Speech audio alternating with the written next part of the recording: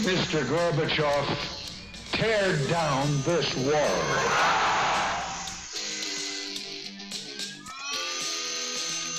Hi, this is Bob Vila. And now, it's time for the show. This Old Dungeon. The show where grognards go to get their grog on.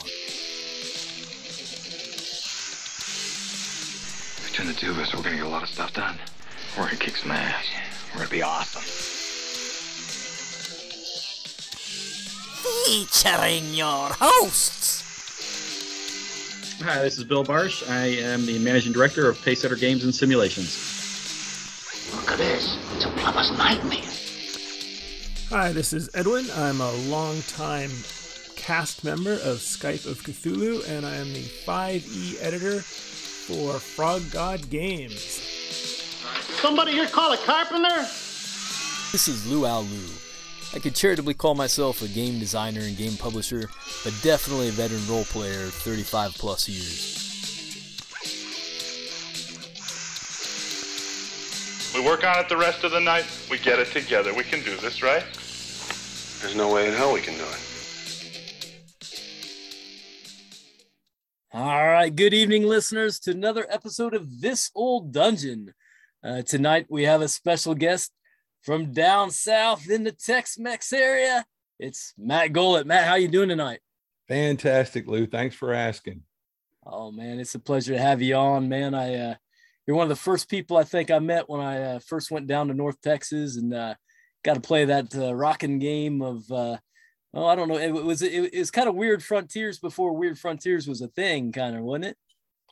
Yeah. Because what that was, it Dark Trails. Yeah, back then. Yeah, that's right. Yeah. A lot of fun. So I'm Luau Lu. I forgot to have my co-hosts introduce themselves. Go ahead, guys. Hello, everybody. This is Edwin. Happy to be here with y'all. Hey, guys, it's Bill. Good to hear and see from you again. All right, let's just start how we do. What you guys been doing in gaming? Bill, you been doing some gaming? I actually did, believe it or not. Oh, rock on. All right. So I got to go to GaryCon a couple weeks, was it only a week ago now? I'm all messed up. So 2 weekends. 2 weeks ago. Yeah. So yeah, I got the game at GaryCon. It was great. I played we played Munchkin one night, which was fantastic. I haven't played Munchkin in years, so it's kind of I think one of the newer ones, but we had a blast. We just settled down on one of the secondary bars and grabbed a bunch of chairs and a table and played Munchkin half the night. It was fantastic. And then I got to play some my son Ben Barsh is running a new module for North Texas coming up. It's a special module just for that convention. Awesome. And he was playtesting it, so I actually got to play, roll an AD&D character. It's gonna be first edition AD&D, and I played a thief. I got killed really quickly, so I got to be the thief the second, Fred the second, and jump right back in. And have you seen my twin brother? Yeah, so he was in the shadows hiding behind us. That's why you didn't see him before. Yeah, hide behind the pile of dead thieves. Gamers. I didn't even get to die doing geeky stuff. I just, it's just one of those things. So, so I did get to do some gaming, and that was a lot of fun. And obviously the whole GaryCon experience, going to an old school. We can talk a little bit about that more later, but it was great. All right. Cool. I have been so in my home game. We played last night. We got together, and they have chosen the low road. They had to get from here into it's eventually going to be Caves of Chaos. I think they're trying to go find some hobgoblin that has some magic item that they want. And I'd offered them, I was like, well, they could sort of cross over, but they found this cave, and then they found the tunnel that goes down, and they think that they can just traverse for the next couple days underground through the mountains. And that's been a heap of fun because most of this game has been, sort of real short little adventures and a lot of interaction with people and stuff. And now they're just, it's dungeon crawl for the next couple of weeks, and nice. That's kind of fun.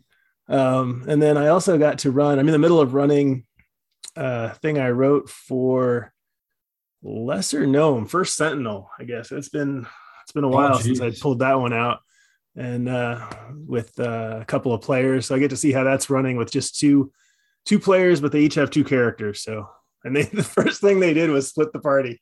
It was awesome. Like, we're going to send 2 people this way with so-and-so, and then the other 2 are going to go back to town. All right, let's do it. Now, do you still have your Hellgate game going on? Stonehell? Or Stonehill. Yeah, Stonehill. Absolutely. Yeah. So Stonehill, so that's been 6 months. And I think my thief just hit level 4 and my paladin is level 3. But yeah, no, that game has been a hoot still. We're still monkeying around. We've put our toes on the 3rd level. But we still have so much to do in the 1st and 2nd level. Yeah. Good. What about you two? Matt, you been up to some gaming? Every Thursday we alternate. I run a game, or I'm in a game right now. I'm getting to play for once, which is nice. Nice. Buddy of mine's running. It's a campaign I started with some ideas I had. He really liked it, so he's running it in Savage Worlds. It's post APOC, which is my jam, and having a ton of fun with that. We've got a really great table of guys. And we're laughing and cutting up and hooting and hollering. And then on the alternating Thursdays, we have a game club here in Longview, and I'm running. There's something that DCC came out with called Legacy League, and it's kind of like their version of Adventurers League. And so I'm running a Legacy League game of DCC, and I'm having a lot of fun with that. The players are having a lot of fun, and I've been strictly almost improvising the whole time, which I haven't done in years. And that's awesome. I've had a lot of fun with the improv. So that's what I've been doing on my home game, and it's been a hoot. Yeah. Did you get some nice surprises when you turned over your campaign to your buddy? I assume there were some things that you must have had sort of in motion and in the back of your head, and then of course they're going to move in some completely different direction, or yeah. Well, so I don't want to, because hopefully maybe they'll listen to this podcast, but so I want to give away any of the big secrets. But originally in the original campaign, there's an AI and it's got certain machinations. I think they know that much. If they don't, wow, you guys are dense, but you just got the clue. But anyway, but so my friends moved completely away from that because basically it's funny. I'm from Louisiana and that's where he's at. And I live here in East Texas. And so I based the campaign in East Texas, but every so often they'd cross over back to Louisiana and get into trouble in Shreveport, which we call Ratchet City. And so now he's running everything. I said, Louisiana is yours. So he went crazy and he's developed all these small towns. And I love how he gamma worlded up the names, So I'm like smiling because I know the town he's talking about. He's kind of changed the names. Houston becomes Hosstown. And he's developed some really fun characters. I can tell he's into it. He's usually not the guy to do the voices. And he's doing the voices. And he's nice. Create he's striking while the metal's hot and we're loving it, man. That's sweet. That's a great question. Yeah, thanks. Yeah. Good deal. Lou? I'm sad to report that I haven't been able to game since we last got together for a podcast. We had the Sunday night game went on hiatus for a little while. We had different things conflicting with our schedules. And then just been really working hard, getting some mapping done for this Kickstarter campaign I'm doing right now, trying to get that all ready to go. So when it's done, I can get it to the printer. So yeah, nice. No, I'm playing the part of Bill tonight. Unbelievable. Oh man, I think that Kickstarter is doing really well, Lou. You make sure we pimp it here, guys. Especially a good topic tonight for that. And, sure, yeah, great. I'm excited to get it. So yeah, no, it's it's done really well. I did a 30-day Kickstarter, which I mean, there's people that say that's terrible. There's people that say that's a sweet spot. I don't know. But 30 days is the best spot to do. Period.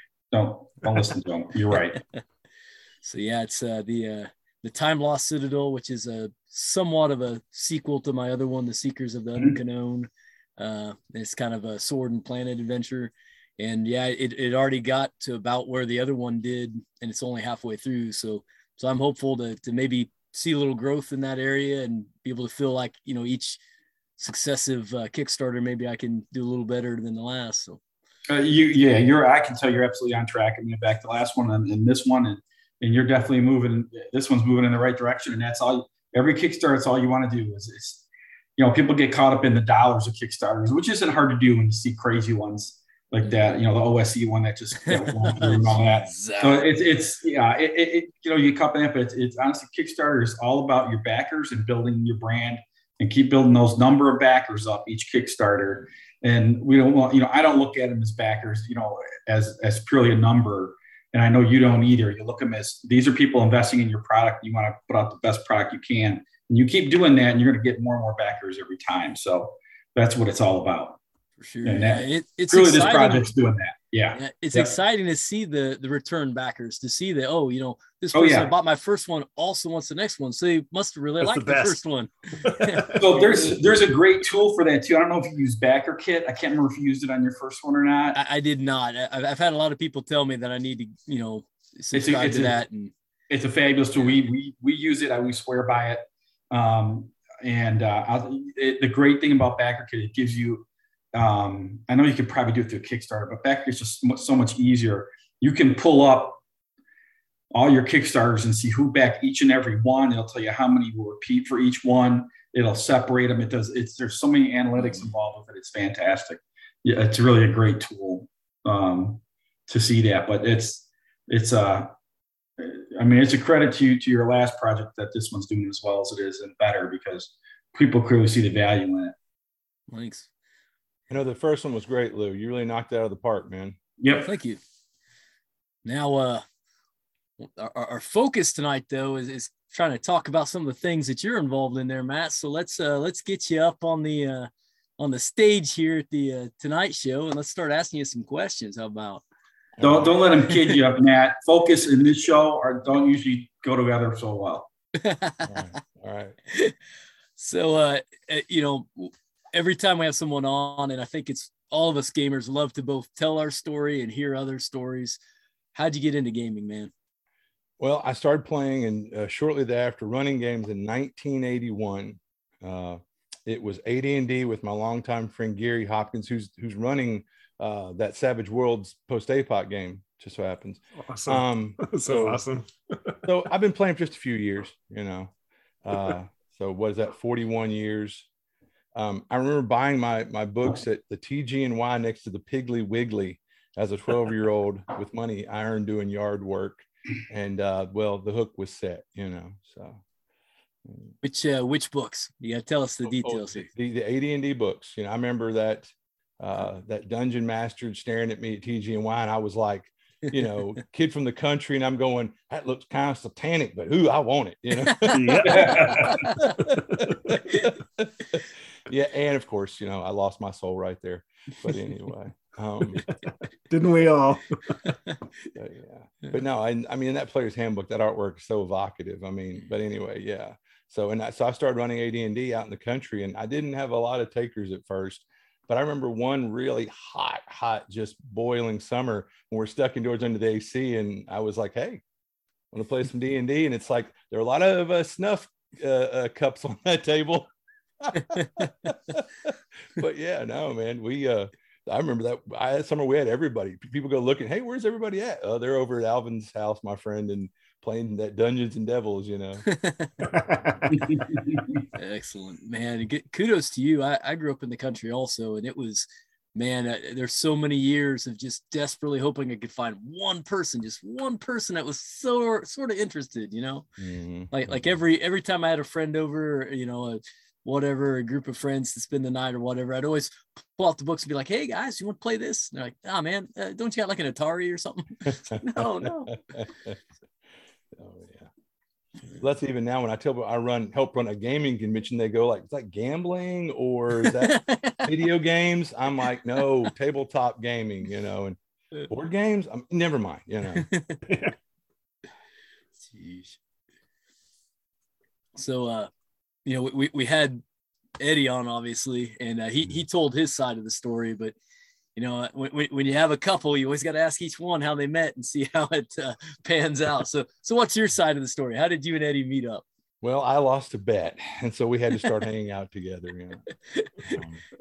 Pretty much I listened to y'all's podcast, and Eddie's version it's pretty spot on. I think he had just posted a meetup link. And on a goof, I was at work and had an idle moment, and I Googled Shreveport Bossier role-playing games, and his meetup popped up. I'd never even heard of meetup. And I showed up, and here we are 10 years later. You know, we're pals and run a con together and all that junk, you know. So yeah. Awesome. So the long con, you guys, I noticed you're getting ready to open up ticket sales for that pretty soon. I think is it June or?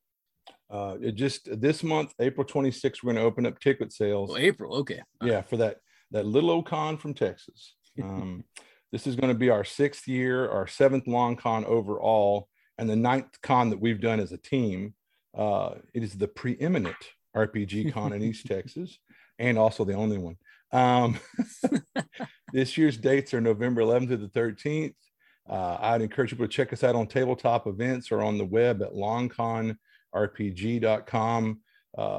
We love NTRPG Con, and after attending for some years, we want to do a con of our own so that we could hang out with people like, you know, Bill, you know, Edwin, that we get to see once a year. And we like, man, I'd love to hang out with those guys some more, you know. So we started running a con in the hope that maybe if we twist Bill's arm hard enough, he'll come see us, you know, over in Longview. So, you know, I got to say that as somebody who has been attending North Texas in June and our own local con here in Maine in January, the idea of doing a con in Texas in November seems kind of smarter than either of those two. That's like Gary Con. I wanted to go for years, but I was like, if it's one single digit, I'm gonna be pissed. You know? And then we've had that. So yeah, I've heard we've had that up there. I had my fingers crossed when I went this year. You know, I was like, please don't be single digit weather.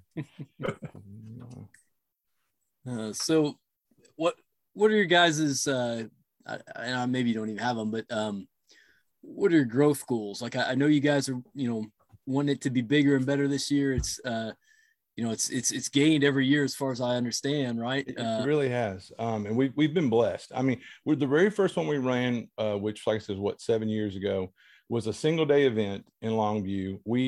Neither of us had been living here that long, and we had ran a few games at local game stores to sort of meet gamers. Mm-hmm. And we figured we'd have 20, 30 people, the majority ones we'd already ran games with at the game stores. And we end up having 70 people show up to that very first one. That's nice, man. That's a good turnout. We were just so humbled and proud and astonished and elated. And so, yeah, we've grown ever since. 2019 was a really great year. And then, you know, I don't know what happened, but no, this last year it did a little better. And I think we're back on track to keep growing.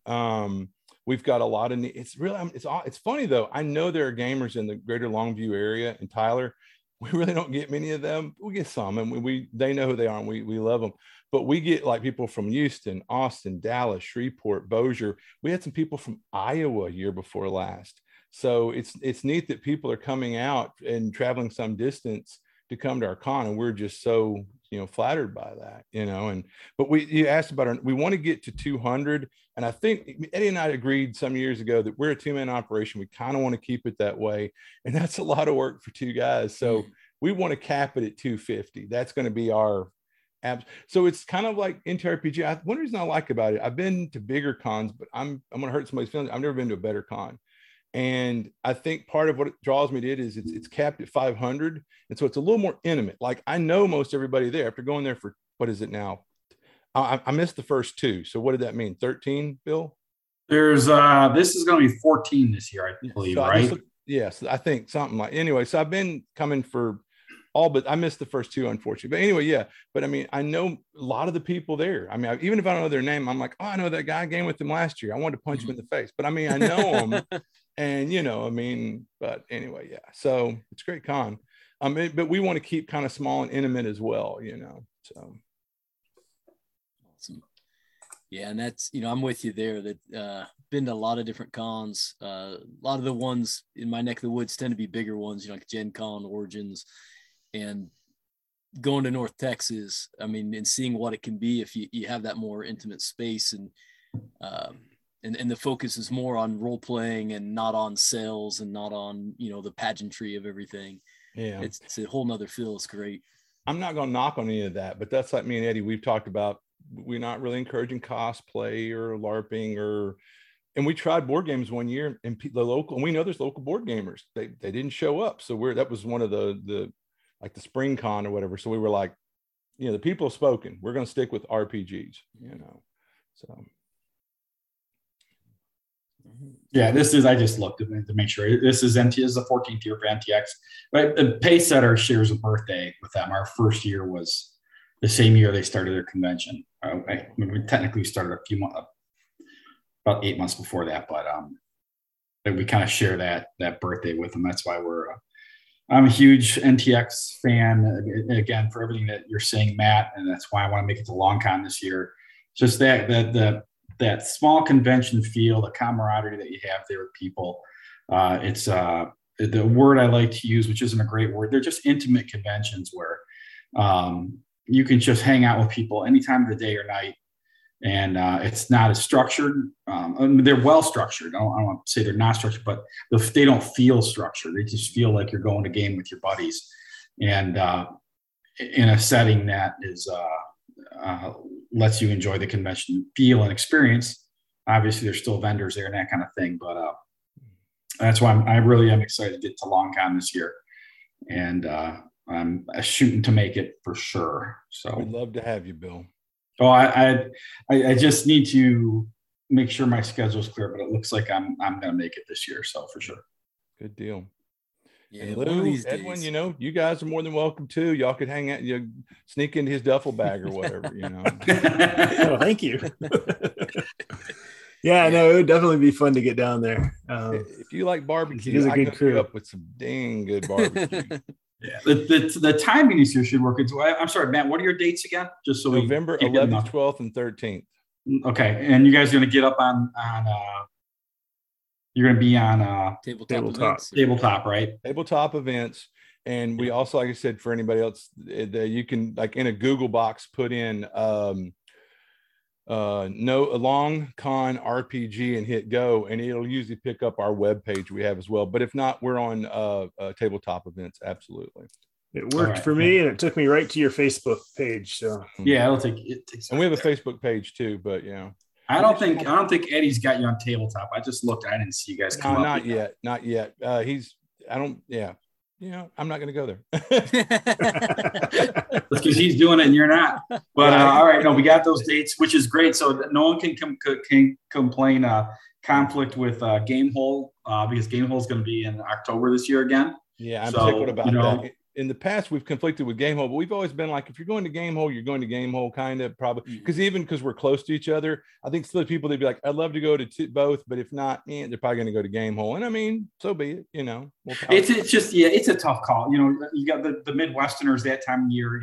Gamehole is it's convenient for us to go there. Sure. And then if it's super tight, it's the same with anything else. Everyone's time is important. Sure. But I think you got a good enough spread here because I'm pretty sure Gamehole is October 20th, 23rd. It's in there somewhere. That's what I seem to recall. They've moved it. They used to be in that early November timeframe forever, but now they're not. We're tickled they moved away from us there. Yeah, I think there was a couple of reasons. One, they basically took the entire convention hall at the Legion Center. Now they take the whole thing. And I think for them to do that, they had to move their dates a little bit. But for me personally, I love the fact that they're in the middle of October. So late October is a great time. And like I said, I think that'd be the only convention I think you're in conflict with. I mean, obviously, there's other conventions, but as far as kind of that old school, same crowd. Which Gamehole's not a pure old school convention by any stretch, but it has old school elements. So we got up and running, and then there was another con that popped up in Arkansas. And again, I love cons, and I was tickled to see that another con had popped up, and it's great. But then they picked like our same time, and I was like, but luckily I think they saw the wisdom of moving to a different date. It's like, we picked this first, Did that happen to be the one that Carl runs? Ding, ding, ding, ding. Yeah. There you go. Yeah. Which again, Carl's a great guy, but I was like, why did they pick that time? But anyway, yeah.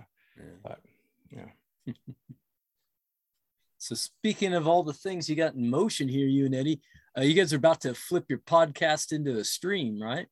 Yeah. So, I mean, already we've got, the No Class RPG podcast that we've been doing for 3 years now.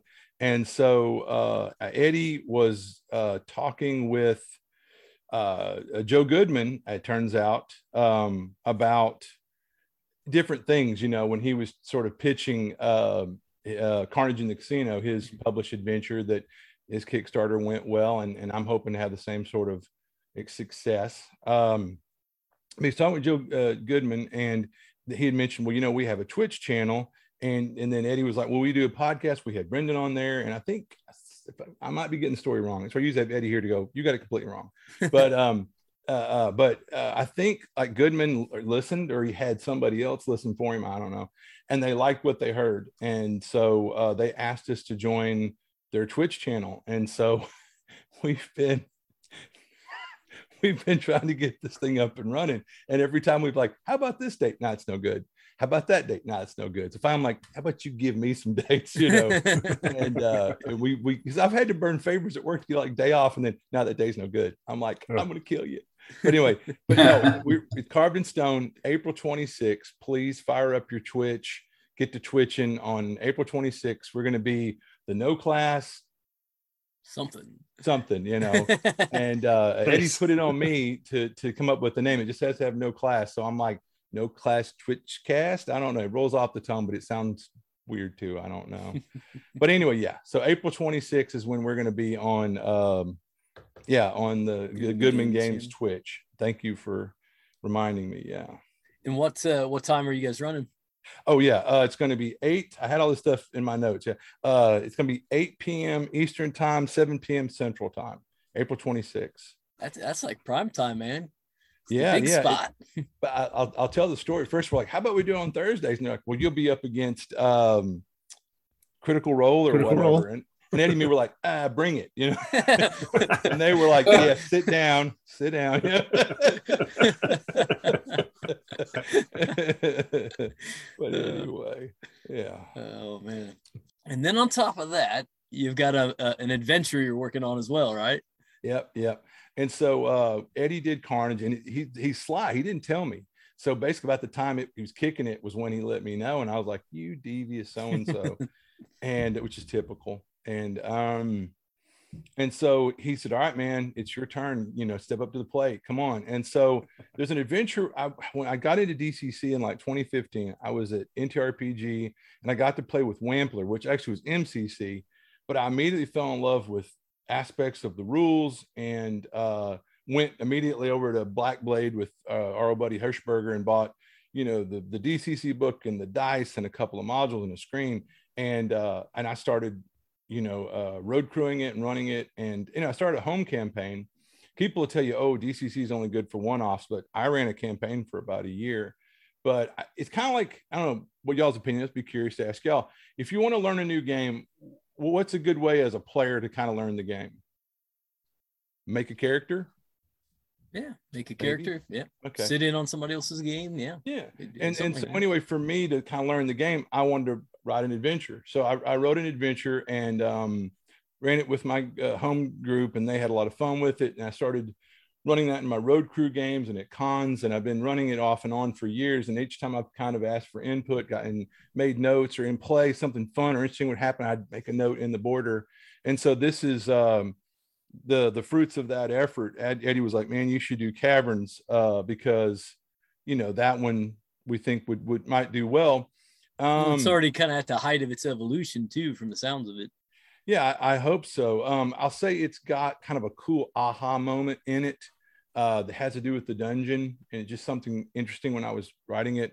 And I will say I was listening to y'all's podcast when y'all were talking about like dungeon design, I think.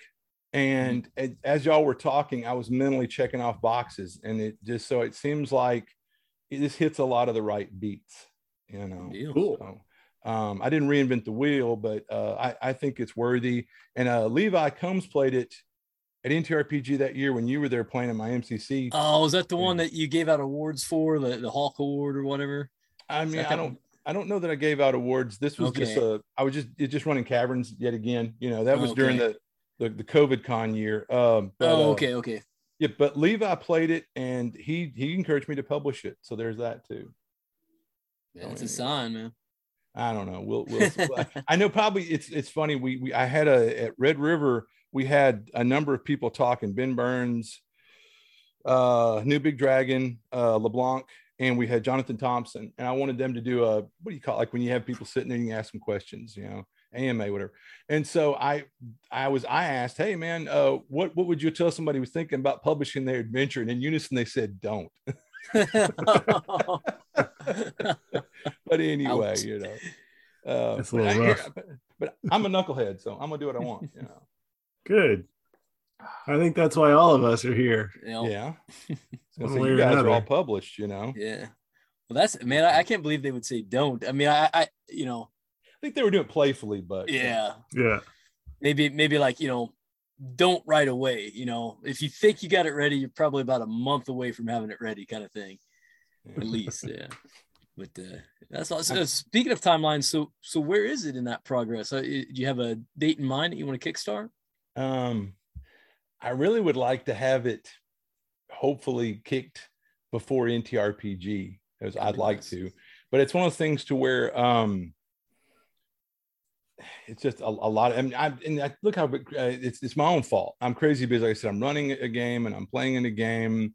I work full time. I work crazy hours. And then me and Eddie do a podcast. Now we're going to do a Twitch, and we run a con, and so it's like, got a few things.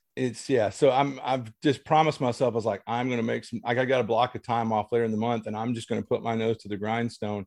And I guess part of it is like hearing stories like, Eddie's told me horror stories about the Kickstarter that I don't know if I should repeat. Those are his stories to tell, but it's just, I could tell the aspects that were aggravating, and I know nothing about formatting, so I'm going to be leaning on Eddie pretty hard in that regard. But, if you guys don't mind, I might Facebook message you guys like, hey, about some questions. It may be the blind leading the blind, but man, I give anyone any advice I can from anything that I've learned, because that's how it's come down to me from people like Bill and Levi and Ben Burns and a whole bunch of other people.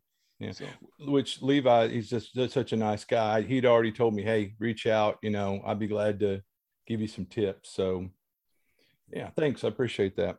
Yeah, no, I'm sure you can talk to me, and I can talk to the rest of the frogs, and they can actually tell you something useful. There you go. Again, a great bunch of guys. The frogs are great. Yeah. Yeah, definitely. As you get closer, Matt, just reach out and we'll talk. Thanks, man. Yeah, and to kind of circle the wagons all the way back around. I mean, that's kind of this thing right here of everybody being like, yeah, man, we'll help you, give you some advice, talk with you. We want you to succeed. That's at the heart of those small conventions. And that's, I think, another element of why I love them so much. Right on. Yeah, for sure. So guys, I don't know if you all had any questions that I didn't already ask. I'm sorry. I always hog the mic when it comes time for interviewing our guests. So that's what I was looking for, flights for long con. So we count on you, Lou, to be the professional. So I'm glad that you're prepared. You got questions. So Matt, let's talk some nuts and bolts. Like what level range and how many players you think should be in it, and that kind of thing. It's outdoor, indoor, the dungeon crawl, wilderness crawl, that kind of thing. So I mean, this is kind of like a classic, like with the old chestnut kind of thing. It's Caverns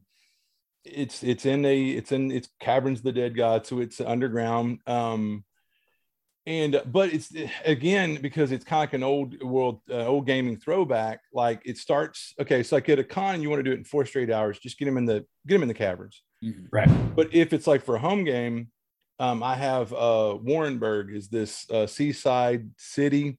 And I detail like a few I have a page and a half with like kind of bullet points with some stats maybe for a number of NPCs and names and a little bit about their personalities, their appearance. And then at the tavern there in the town that's on the docks, I detail the barkeep. He's got kind of some flavor. And then I've got some like old school. I've got some rumors in there that the players can hear. Nice, rumors, man. That's old school. So you got some rumors you can hear, and there's some of them are red herrings, some are correct, some are half right. And then like and there's like a notorious pirate that's due to be hung in the town or whatever. And there's like a hedge wizard that's been framed for the thing that happened or whatever is kind of the crux of the adventure. And so people in the past have went and found him and talked with him. So I kind of detail him a little bit. And if the player's exonerated, Great. This all sounds good to me. Yeah. Anyway, but then you go through the countryside, and then there's the dungeon, which is the caverns itself. But like I said, I don't want to give anything away, but there's kind of an aha kind of moment in the dungeon, usually about halfway, 3/4 through. And so it's just a little side element, you know. There's riddles, secret doors, traps, you know. We've been talking a lot about in our little content committee on Frog God. We've been talking a lot about the sort of balance between the adventure proper and kind of the lead up to the adventure, and you know how much. And I think today's actually adventure is a good one to talk about that on when we get to it. But sort of how much pre-dungeon or pre-whatever, you know, how much do you want the town? How much does the town matter? Can you make the town? You know, does it matter that it's that town that comes before this adventure, or could it have been any town?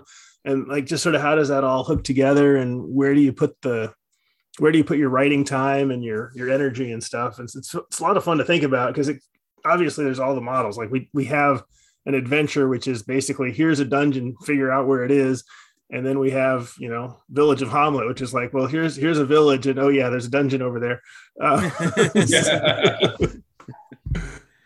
So it's kind of cool though. It sounds like you have a nice balance though, because one of the things I really love is when you have an adventure where you can pull out relatively easily, you can pull out the con game, or you can sort of let it breathe and have 8, 12, 16 hours of adventure for not that many more pages of content. And that to me really is nice.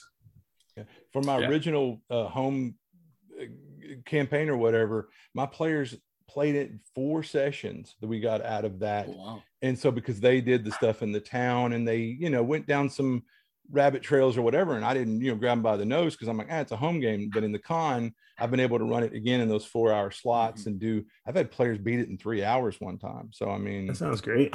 Yeah. So what level are we talking about here? First level. So I did give it to some guys after I ran it at a con. One guy really liked it, and I said, here, you want the copy?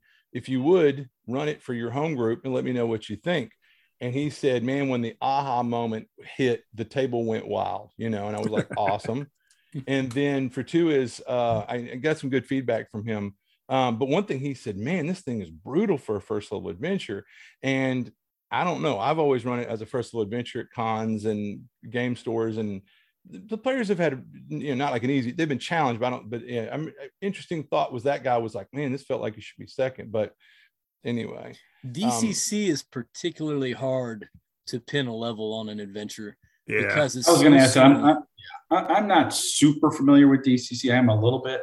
A funny story is I actually got to play test DCC with Joe at Gary Con. I don't remember what number. It had to be like number 4 or 5. It was long. I mean, obviously a long time ago now. I just kind of stumbled into it, and he was at a table and he had like 3 guys sitting there, and he's just, anyone who's walking by, he's like, "Hey, I'm play testing this game. You want to play?" And I'm like, I have no idea who you are, but sure, I'm jumping in. You're a nobody. I didn't know who I was. I mean, honestly, so it was great. I had so much fun. You know, he's like, well, okay, everyone needs to roll up like 3 characters. I'm like, what? There's like 6 of us now sitting at this table. And he's like, no, it's part of the thing. And oh my God. And it was the same thing that everyone jokes about, right? I mean, I know my first character was a farmer and I had a chicken. I remember that it was the first guy rolled up. The next guy was a baker with, I think, a rolling pin. I mean, it was crazy. And I think we lost half the party just trying to get through the front door of the dungeon. It was so much fun. Yeah. But so I think it's true. It is a swingy enough game that it's hard to nail down. Like a first level character who rolls hot, you know, can just destroy stuff. Well, in the burning the luck thing too. I mean, that's true. That makes it, you know. Yeah, that's their cure for that swing, the crazy gate swing. Either way, but yeah, it is. I think that's the best word for it. Edwin, is a swinging game, but I enjoy the hell out of it. It's not. I'm not saying swinging in a pejorative sense. Just no, you're not. I don't think anyone. I don't think anyone takes it that way. I think it's designed to be that way, right? It's a gonzo game.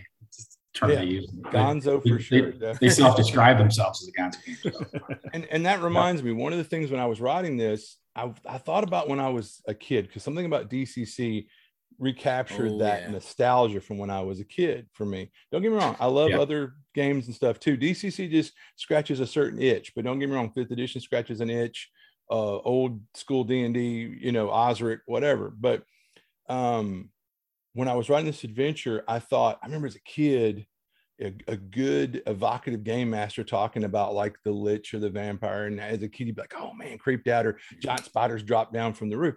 I wanted this to have a little bit of a, I don't want to do gore, I'm not that guy, but I wanted there to be a little bit of a tingle up the spine kind of little thing. creepy, little tension. Sure. Yeah, I did some research on things that people are scared of, and I put some of that stuff in there, and it's things that I was like, personally, I don't have a problem with that. I thought that's crazy. And then I remember the halfling opening the door, looking in the room and going, nope. And he just closed the door and backed up in there. What'd you see? And he said, a whole lot of nope. So, I mean, it's the room with the spiders with clown heads on it. But, and that's, I think, I mean, I'm excited about this. I don't play DCC, but I do buy a lot of their products because I love reading it. And it's not necessarily my jam totally, but I really do enjoy reading DCC stuff just because it is just different and wacky enough, but still keeps that. I think that that old school D&D kind of vibe to it. But just a little bit little crazier when we didn't know what the hell we were doing back in 1981, like you were talking about, right? So there's a lot of that. We've only published one DCC adventure at Pacesetter, and it was probably 7 or 8 years ago now that we did that. And I remember putting that together and just having to get out of my own shell to put it together because it is different. And just think, okay, I gotta let loose with this. You know, this chart's way too tight. I gotta let loose. There's gotta be a little more craziness on these charts and stuff like that to capture the DCC feel. Is that was a 2nd/3rd level dungeon roughly. So again, it was a little bit different. It wasn't a character funnel, and it's a lot of fun. And I'm super excited to see what you've got going on here. The first level character funnels to me are brilliant. I love reading them. Just super exciting. Yeah. Thank you. Yeah, the one bit of advice I'll give you, just because it's something I'm suffering through right now, is you got to kind of know what format you're going to end up publishing the book in, you know, whether it's going to be Saddle Stitch or Perfect Bound or whatever, because in a lot of that lead up into the adventure, you can kind of get lost putting all these great little encounters on the way. And then all of a sudden your page counts, you know, too heavy to do Saddle Stitch, and, you know, you're forced into Perfect Bound or whatever. So, you know, just a little forward advice there. If you want Saddle Stitch, you know, find out what your range is going to be, and you know, screw down your limits on your writing for that. But thanks for the tip, man. That's the kind of stuff, because that's just like, you know, so yeah. But yeah, that really sounds awesome. Caverns of the Dead God, is that the title? Caverns of the Dead God from Long Con Press, hopefully coming soon. Nice. Awesome. We love it. Yep. Yeah, definitely let us know when. I mean, I guess these guys actually follow news better than I do, but make sure we know when we should talk about it again, because we will. That's awesome. Absolutely, yeah, 100%. Yeah, and one of the things I was realizing as we were talking that I didn't ask you, that I normally ask people when they come on, is what's your favorite game? You know, what out of all the RPGs, what is it that this is the go-to, end all, be all? So that's one of those things. It's like when we talk about how long I've been gaming, you know, I mean, I've played a lot of stuff in the years, but like, you know, through the years it's varied, but right now I jump between DCC and its derivatives, Savage Worlds, and the Black Hack and its clones, like Mike Evans' Barbarians of the Ruined Earth. And that's one that I discovered that first. And I got Eddie playing it, and oh my gosh, he is just gaga about Barbarians of the Ruined Earth. And it's really funny because around these parts, Eddie's kind of notorious as like the hanging judge. I mean, he'll just TPK, you know. And he's a good man. Yeah. But I knew y'all. That's where y'all get along. But Barbarians, him running that, it's like Gonzo under the Barbarian. We just had. There we go. Start back again. There was a glitch there. You glitched up. Yeah, but start back to him running it was the last thing I heard. Yeah, Eddie runs, Barbarians of Ruined Earth over the top. It's Saturday morning cartoons, Thundar the Barbarian. Basically, if you say, I want to jump and kick the one guy in the face and do a flip kick onto the flying saucer and then, do a pile drive on this other guy. All right, give me a strength test, with disadvantage. Just roll your die and we'll see what happens. Yeah. Now, is that a player-facing mechanic? I know that the Black Hack is for DCC, or I don't know. This is for Barbarians of the Ruined Earth. I'm not familiar either. I couldn't tell you. No, it sounds like fun. I'm not either. We're gonna have to wait till he comes back and is willing to talk to us again. The satellite to come back in alignment here. I did write it down though because I'm excited to check it out. I heard someone talking about it. I think at GaryCon. Someone came up and asked us about it. I don't know why, but they did. And I know Ben had heard about it. I really had not to that point. So, I mean, Eddie must really love it because I know at one point he had bought like a whole supply of the books that he was trying to get in his area on a discount and everything. Yeah, I think some of it came up too. I got Matt and Eddie. I got to sit down with them. I don't remember what night it was. Matt will probably remember. We sat down in one of the large bars and had a few too many that night. And I think that game might have come up at that point too. I just can't really remember. We were just talking about our ignorance of Barbarians of the Ruined Earth. And I think Lou was wondering how player facing. Yeah. Yeah. Is it a player facing game? Kind of like the Black Hack or? Yeah. I was going to say, it's funny. I'd never heard of that term until we started playing Black Hack and Barbarians. And yeah, it's all player facing rules. So it's really a trip as a GM after 40 years. I'm wanting to reach for a dice. And in fact, if you do average damages, you don't have to touch a dice the whole night, but you start doing it and it gets really liberating and it really frees you up to do more storytelling. And again, these games lend themselves to that improv gaming style. Like Eddie does his at cons. He's just got a few bullet points, pure improv. Wow. So, but yeah, it's all player facing rules. It basically, if the monster hits you, it's your fault. It's not mine. I like that, Shouldn't have been there. Yeah. But no, it's kind of like the monster swings at you. All right, give me a dex test or right, get out of the way. Fade, oh, you failed, then it's your fault, And like if they choke out what is it? You want to roll below your stats. So if they roll a nat 20, you just got to crit on yourself, I like that, No guilt. Walk away from the table, no guilt. That's right. I'm like, yep, you did that to yourself. Anyway. Sweet. But, again, that's fun, but it's not something I want to do all the time. But it's every now and again, it's fun to do that, brush that off. Yeah, the Barbarians reminds me a lot of in our last podcast, we talked with Brian Shutter about the Neon Lords of the Toxic Wasteland, and it sounds a lot like the similar vein of kind of like what you were saying, Saturday morning cartoon kind of over the top sort of thing. His I think kind of a little more PG-13, a little more irreverent, but the same sort of feel though. Yeah, I think that's fair. Genre. I think I kicked that one as well because, like I said, anything post APOC, I've got a bookshelf full of post APOC role playing systems. I've never played them, probably never will, but just I love anything post APOC, and I'll steal little tidbits here and there, For sure, yeah. I don't know about you, but I've never found a post APOC system that has exactly the feel I want. So I'm just constantly kind of mushing stuff together to see, okay, can I get the feel I want out of these two kind of mashed together? Absolutely. I think listening to you guys when Eddie was on, y'all were talking about people that do these mashups of like psionics in fantasy. And I remember Bill was like, no, as I seem to remember, but he was talking about now if it's post APOC and you mix some magic in, you're okay with that.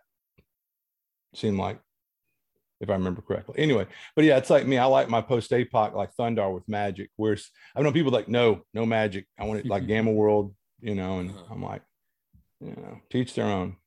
For sure. Yeah. So, anything that we don't know about that you want to talk about that you're working on? You got so much extra time, you know. But like I said, we're still doing the podcast, and that's a lot of fun. You know, basically Eddie will go, "Hey, want to do a podcast this week?" Okay, we go gorge on barbecue, and then you know, just ramble about random stupid crap. You know, but people enjoy it. We have a lot of fun doing it. I think the energy comes across. I think it's not so much the content, but it's just our. It's not what you say; it's how you say it. Well, you guys got a good Abbott and Costello kind of thing going on. Like you really do kind of play off each other really well. It's fun to listen to. Oh, we totally rip on each other the whole time. So, you know, yeah. But we have fun doing it. And so, yeah, we're still doing that too. Yeah. Episode which is 60, right? Is what you're coming up on. Yeah. Wow. We'd wanted to do like a live play at 50, but we just couldn't get all the moving parts together. But yeah, we're coming up on 60. We knew it, I think right now is right at 3 years. So my mind's blown. You know, it's hard to believe. Good on you guys. It's awesome. Yeah. But thank you for asking. All right. Should we move into listener mail here? Sure. We just got a letter. We just got a letter. We just got a letter. Wonder who it's from. My opinion, this letter writer is a total wacko. All right. In our segment, Letters to the Homeowners Association, we have 3 bits of mail this week. One last minute one that we were able to get in here. First one we've got, and this is kind of a really deep one, really. It's from John Williams. Thanks again, John. You sent us a couple pieces in. I love getting mail from you, man. It's good to know you're still listening. He asks, if you or your guests were given the chance to take the Rankin Bass Hobbit movie and extend it from 78 minutes, how long would you make it, and what would you add or change to it? Now, I don't know if he's kind of razzing us a little bit because of our frequent 2-hour episodes or not, but what will we do to that? Let's go around the table here. Rankin Bass. That's actually my favorite version of The Hobbit still. Well, we can't start with Bill because we don't have 12 hours. No, Bill, it seemed like you had some deep thoughts there. Yeah, you're muted, Bill. That's maybe the perfect compromise is we let you talk for 12 hours, but we don't record it. Yeah, that will probably be it. Why don't you start us off, Edwin, real quick? Nope, I'm not going to do it. You're not going to do it? On you. I will say it here. I'll throw in. You know, the one thing that I would like to see more from the Hobbit movie is I feel like they don't do enough justice to the journey to Mordor. I think there's a lot of little pieces there that could have been added that weren't, that I'd love to see them animate or rotoscope or both. My main memory, so it's not a movie I've actually seen. In fact, it's possible. Well, I've seen parts of it. I don't think I've ever seen all of it. And my memory, though, is of being at a convention, boy, and it might have been like, I feel like it's something like Seven Nations or something. It's an upstate New York convention. So this would have been in the late 80s sometime. And it was just playing on a little box TV, back when they were sort of squares. And I was just blown away because I saw it and, it caught my eye. I watched it for 10 minutes. And I was like, I think that's The Hobbit. And up until then, I had no idea that there even was a movie version of The Hobbit. Like it is a book. It was a book. It will always be a book. And then all of a sudden it was like, oh, wow. And so I remember that being pretty neat. But I don't, as I say, I'm not sure I've ever actually watched the full thing. I have some visuals of it, but so yeah, that's why I can't say what I would do differently. It's because I don't really know what they did. And I'm just realizing that what I was talking about wasn't The Hobbit. I was talking about the Lord of the Rings one, because they're going to Mordor. Yeah, that's different. So I'm now suddenly shocked that I don't know that I've actually seen The Hobbit of Rankin and Bass. I just remember the one, what's the guy, the Fritz the Cat guy? Ralph Bakshi. Yeah, that would be Lord of the. But both you guys are gonna have to turn in your geek credit cards any minute. Yeah, Tear it in half. I'm done. How many times do I have to read it to get my credit card back? Because I think I've done that. I think to me, it's one of the most perfect Lord of the Rings movies ever made. Is the original Rankin Bass movie. It's brilliant. It moves along. It tells the story of the Hobbit. If you've read the book, how often have we all complained that, this is nothing like the book, right? Whenever there's a cinematic version of something, they captured the Hobbit book. I mean, that movie could be twice as long. It'd still be absolutely brilliant. And it's just whatever however they put that movie together, they struck gold. To me, again, I don't want to speak for everyone, but I know there's a lot of people, whenever this comes up online, people just all chime in that it's their favorite Tolkien movie that was ever made. And I'm not slighting anybody else, any of the other movies or anything like that. I don't really want to do that, but I would love to have seen them do all the movies. I think in that vein, I know they did Return of the King, years and years later. And that's what I'm thinking of. Yeah. You've got this kind of picture in my mind, that scene of Gollum biting the guy's finger off. Cause I was like, maybe, I don't know, I was probably like 7 or something when I saw that. I'm like, yeah. So what did I just see? That would be Return of the King. They did it in the same sort of format. So if you remember where there's a whip, there's a way song, that was Return of the King, which is done in the same exact style as the original Hobbit movie. But even just the voice acting that went on in the Hobbit movie is just absolutely brilliant. It's just you hear the beginning of that movie, that the narrator start off, and you're sucked in. You're pulled in, and you're glued to this movie. And if anybody needs a DVD, I have got about 7 of them downstairs. I got every version they've ever made. I got the records. I got all of it. So that's awesome. That's how much of a geek I am over it. So we'll watch it at North Texas. I'll bring it. I'll bring it. And, put it up. Let's do it. Yeah, absolutely. We'll have mead. Yes, nice. Nice. Yeah, let's. So let me ask you: wasn't that Orson Bean that did the voice of Gandalf? I believe it was. I should know. Yeah. I'm terrible with names, so he had a rich. He says that Bilbo Baggins was voiced by Orson Beans. Yeah, that's it. Okay. Actor John Huston is the voice of Gandalf. John Huston and Gandalf, and he also did I think he did the narration for it also. I think he did double duty on that. Correct. But it's I can't change it. It's, if you've never seen it, D&D fandom, you really need to find it. It's easy to find, and although I don't think you can stream it anywhere unless you pay for it, maybe. But the DVDs are readily available. I mean, they're everywhere. You can get them super cheap. They just re-released it. They did a new release of it just, I don't know, maybe 10 years ago, something like that, too, on DVD. So it's easy to find. It's cheap. But if I can't watch it on VHS, I don't want to watch it at all. Well, I'll send you a VHS copy because I got that too. I used to own it on VHS. Yeah, I owned it. Yeah, that was my original. But it's one of the best. We always have those Facebook arguments. What's the best D&D movie ever made? And I got to chime in. I just write the animated version of The Hobbit because it is. But it's fantastic. I wouldn't change anything on it. I just really wouldn't. I wish, like I said, I lament the fact that they didn't did The Hobbit and then did all 3 of the Lord of the Rings books the same way. They did Return of the King.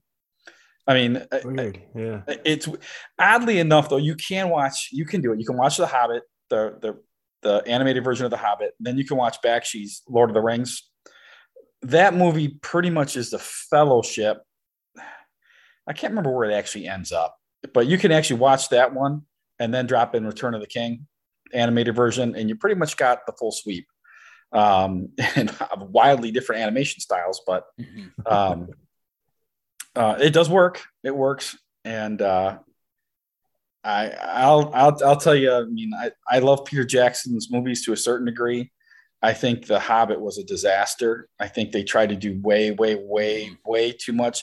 They took literally, we want to call it The Hobbit, a children's book, and turned it into this 9-hour, and that's not even the director's cut, episodic adventure that just went totally off the rails and lost its way. The movie's not even really, I mean, it's 9 hours. The Hobbit's not even the main freaking character in it, which is terrible, right? I mean, Wasn't that parts of the Silmarillion were? Oh, they added it. They jumped back and forth. They did so much Lord of the Rings foreshadowing and prep in those movies, and it's cool. I mean, I watch as much Lord of the Rings as you put in front of me. Honestly, I absolutely would enjoy it in any shape. But that wasn't the time or place for it. You know, again, they just it detracted so much from just the core story that book tells. That by the time you get to the end, Hobbit totally is lost a nice your way. tight. I mean, the Hobbit's a nice tight book. Yeah. Well, and again, I'm not knocking the Lord of the Rings, but no one's going to say that's a nice tight book. Like, no, you're not. But I mean, look at it this way: Peter Jackson took the Lord of the Rings, the 3-volume Lord of the Rings set, made 3 movies. Then he took the Hobbit, which is a 200-page book, and turned it into 3 movies. Yeah. There's a disconnect there. So that's my stance on it. I like them both. I will watch them both. Although it is kind of painful to watch the Jackson version. It's just so long. Yeah, I think making 3 movies out of it was probably more of a cash grab on the face of it, you know. So thanks, John. Behind everything you've said, yeah. Gotta ask this question though, because I know it's something that, you know, there's some contention about. The ring wraiths that are rotoscoped. There's people out there that are like, that's terrible animation, that's horrible. What do you guys think about them? In the Lord of the Rings movie? I believe these are in the Lord of the Rings. I think they're in the Return of the King. It's in the Bakshi one. The Bakshi one. So Bakshi only did the Lord of the Rings one. The Return of the King was Rankin Bass did that one. Oh, okay. It goes right back to the original Hobbit animation style. So there's the scene that I'm remembering is it's like the ring wraiths on black horses, and it's like a blackened out knight, you know, armor riding them, and they're coming towards the camera. So I think what they did with the Bakshi version, they took live action and whatever they do to it. Yeah, they call it rotoscoping, where they cell by cell cut out and basically kind of animate over it or whatever. Yeah. There's parts of it that to me are a little bit difficult to watch, just because you're just like, where are they going? Because some of the animation that's actually pretty cool, especially when you take in context when those were made, or the Bakshi version was made. But you know, if you've watched Wizards, you're gonna watch. It's the same thing, right? So it's the same kind of thing. Yeah, I actually kind of like that effect for those. It does give it, to me anyhow, that otherworldly, you know, feeling when you see it. Well, sure, yeah. He was trying to capture something different, something, you know, scary and terrible, and hey, it's artistic license, right? And we remember it for sure. All right, second letter up's from Hector G. Thank you all for giving us such a show packed full of old school goodness. I love the debates you guys have been getting into and some of the cool questions that come across your letters segment. And I thought I could be part of that. Yes, you can. And all you other listeners can too. All you got to do is email thisolddungeon@gmail.com. That's THISOLDUNGEON @gmail.com. This Old Dungeon. Again, we say it often. 1D in that. All right. So he says, so here it is. Dungeon crew and guests. What are your thoughts on the pros and cons of variable weapon damage and class as race and vice versa? Secretly, I'm seeing if I can get you all to argue, pitting the 2 younger pups against the graying alpha wolf. Don't let them talk you down, Bill. Us OG gamers have to stand our ground. Until the next game session, keep the dungeon ready for adventurers. Hector. Pretty sure he just called me old as dirt without saying. But you got the alpha wolf, man. I like that. I got to give Hector some bonus for, you know, putting me in the young camp. I don't know. I'm not sure where he's drawing lines or how he's drawing them, but it's obviously not a visual podcast. No, wait a minute. So I assume what he actually means. I assume what he means by variable weapon damage, because we got to agree on terms first, is whether everything does a D6 or whether some things do a D8 or a D4, as opposed to asking about like in 5e where you do average damage, which Like in my mind, we all play everything's variable weapon, but I assume he's just talking about the D6 for all weapons versus the different dice for different weapons. I think that's what I'm pretty sure that's probably what he's getting at is the the OG everything box versus, right, versus, exactly. Versus even Moldvay Cook, right? That was non-variable also, wasn't it? Is all D6. And AD&D had that too. Really? Oh yeah, they had talking about the size of the creature, like against the giant, this would do less damage. Oh, you think he's digging in that another deep? thing too? Yeah. Huh. Oh, wow, I forgot about that. But right, the longsword does more damage against a large creature than against a medium creature, whereas a mace does less variable or something. Damage by size. Yep. Oh, yeah, I forgot about that. Yep. Now, when I was a kid, I always read that backwards. I always thought it was, if you're a large creature, your mace does this damage. If you're a small creature, thinking about like halflings versus. Yeah, because that would have actually made sense. Yeah. Which I will say, we never used the variable weapon damage. We did. We definitely, if you had the longsword and you remembered about it when you went up against that large creature, you definitely tried to use it. But you tried to ignore it if you had the weapons that got worse. And anything you could do to get to that roll on that D12 for damage, you did it. Exactly. That D12 with all its sharp angles on it because it's never been rolled. Yeah, I can say, we started playing with the home set originally, so but we picked up a player's handbook virtually right away. I think I bought my first home set in 77. Player's handbook came out at the same time. Or Monster Manual came out first, and then the player's handbook. And we went right to variable weapon damage just as soon as we were able to. We knew it was a thing. So, and to this day, I'm a variable weapon damage guy. We did our retro clone of the BX RPG, and everything in there is variable weapon damage. So, yeah, we cloned BX, but it's all variable. It just adds that extra dimension and fun to the game. I don't think you need to be vanilla and old school don't have to go together. I don't think. There are reasons for some things too. Yeah, remember the availability to get your hands on polyhedral dice back in 1975 was virtually nil, right? Yeah. So when you're writing a game system, you're pretty much writing a game system for D6. So I think when polyhedral dice became a thing and became readily available commercially, that obviously changed everything. Which is kind of weird to think that's probably the genesis of variable weapon damage was, oh, wait, we have all these different kinds of dice we can use. It'll be interesting to see how the Xochi dice that Goodman Games has kind of made mainstream, how that'll go on to affect game design coming up here. Yeah.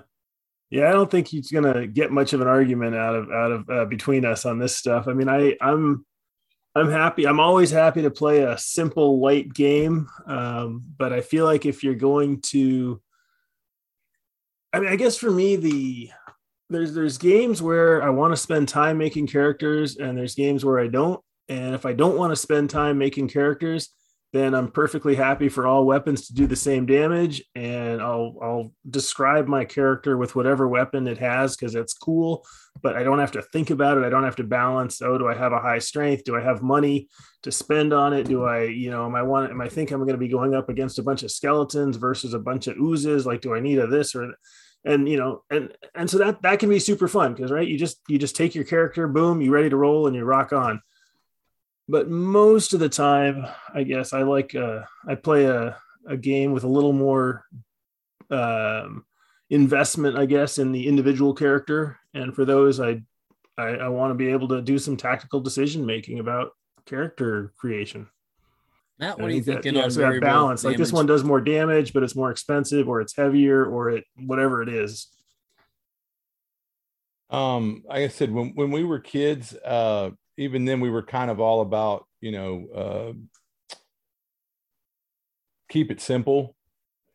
And so we actually didn't do variable weapon damage. I just looking back. Just make sure we're all on the same page, because Edwin, you're talking about variable as in every different weapon dice, has its different own die size for different weapons. Like a sword does different than a dagger. Matt, is that what you're talking about? Or are you talking about the against different size opponents? Basically like a longsword did a die. I don't care what you're swinging at, Dagger does a die 4. I don't care yeah. what you're swinging at. That's so the weapons did different damage, but you didn't stagger it for large, medium, and small creatures and all that. Yeah, all that aspect of it. Because like I said, we started with advanced, and so yeah. No, and I'm with you on that. I'm more than that. Yeah, I'm not. As I say, I don't need to go crazy with it. So yeah, I'm definitely just as happy for my weapon to always do D8. But I do want that longsword. In general, I want the longsword to do more than the dagger.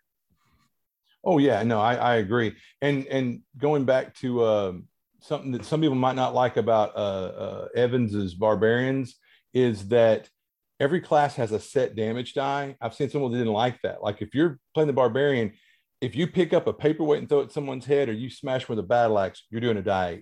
You get a paper, give them a wicked paper cut. It's a die. I think that's kind of cool. I mean? Yeah.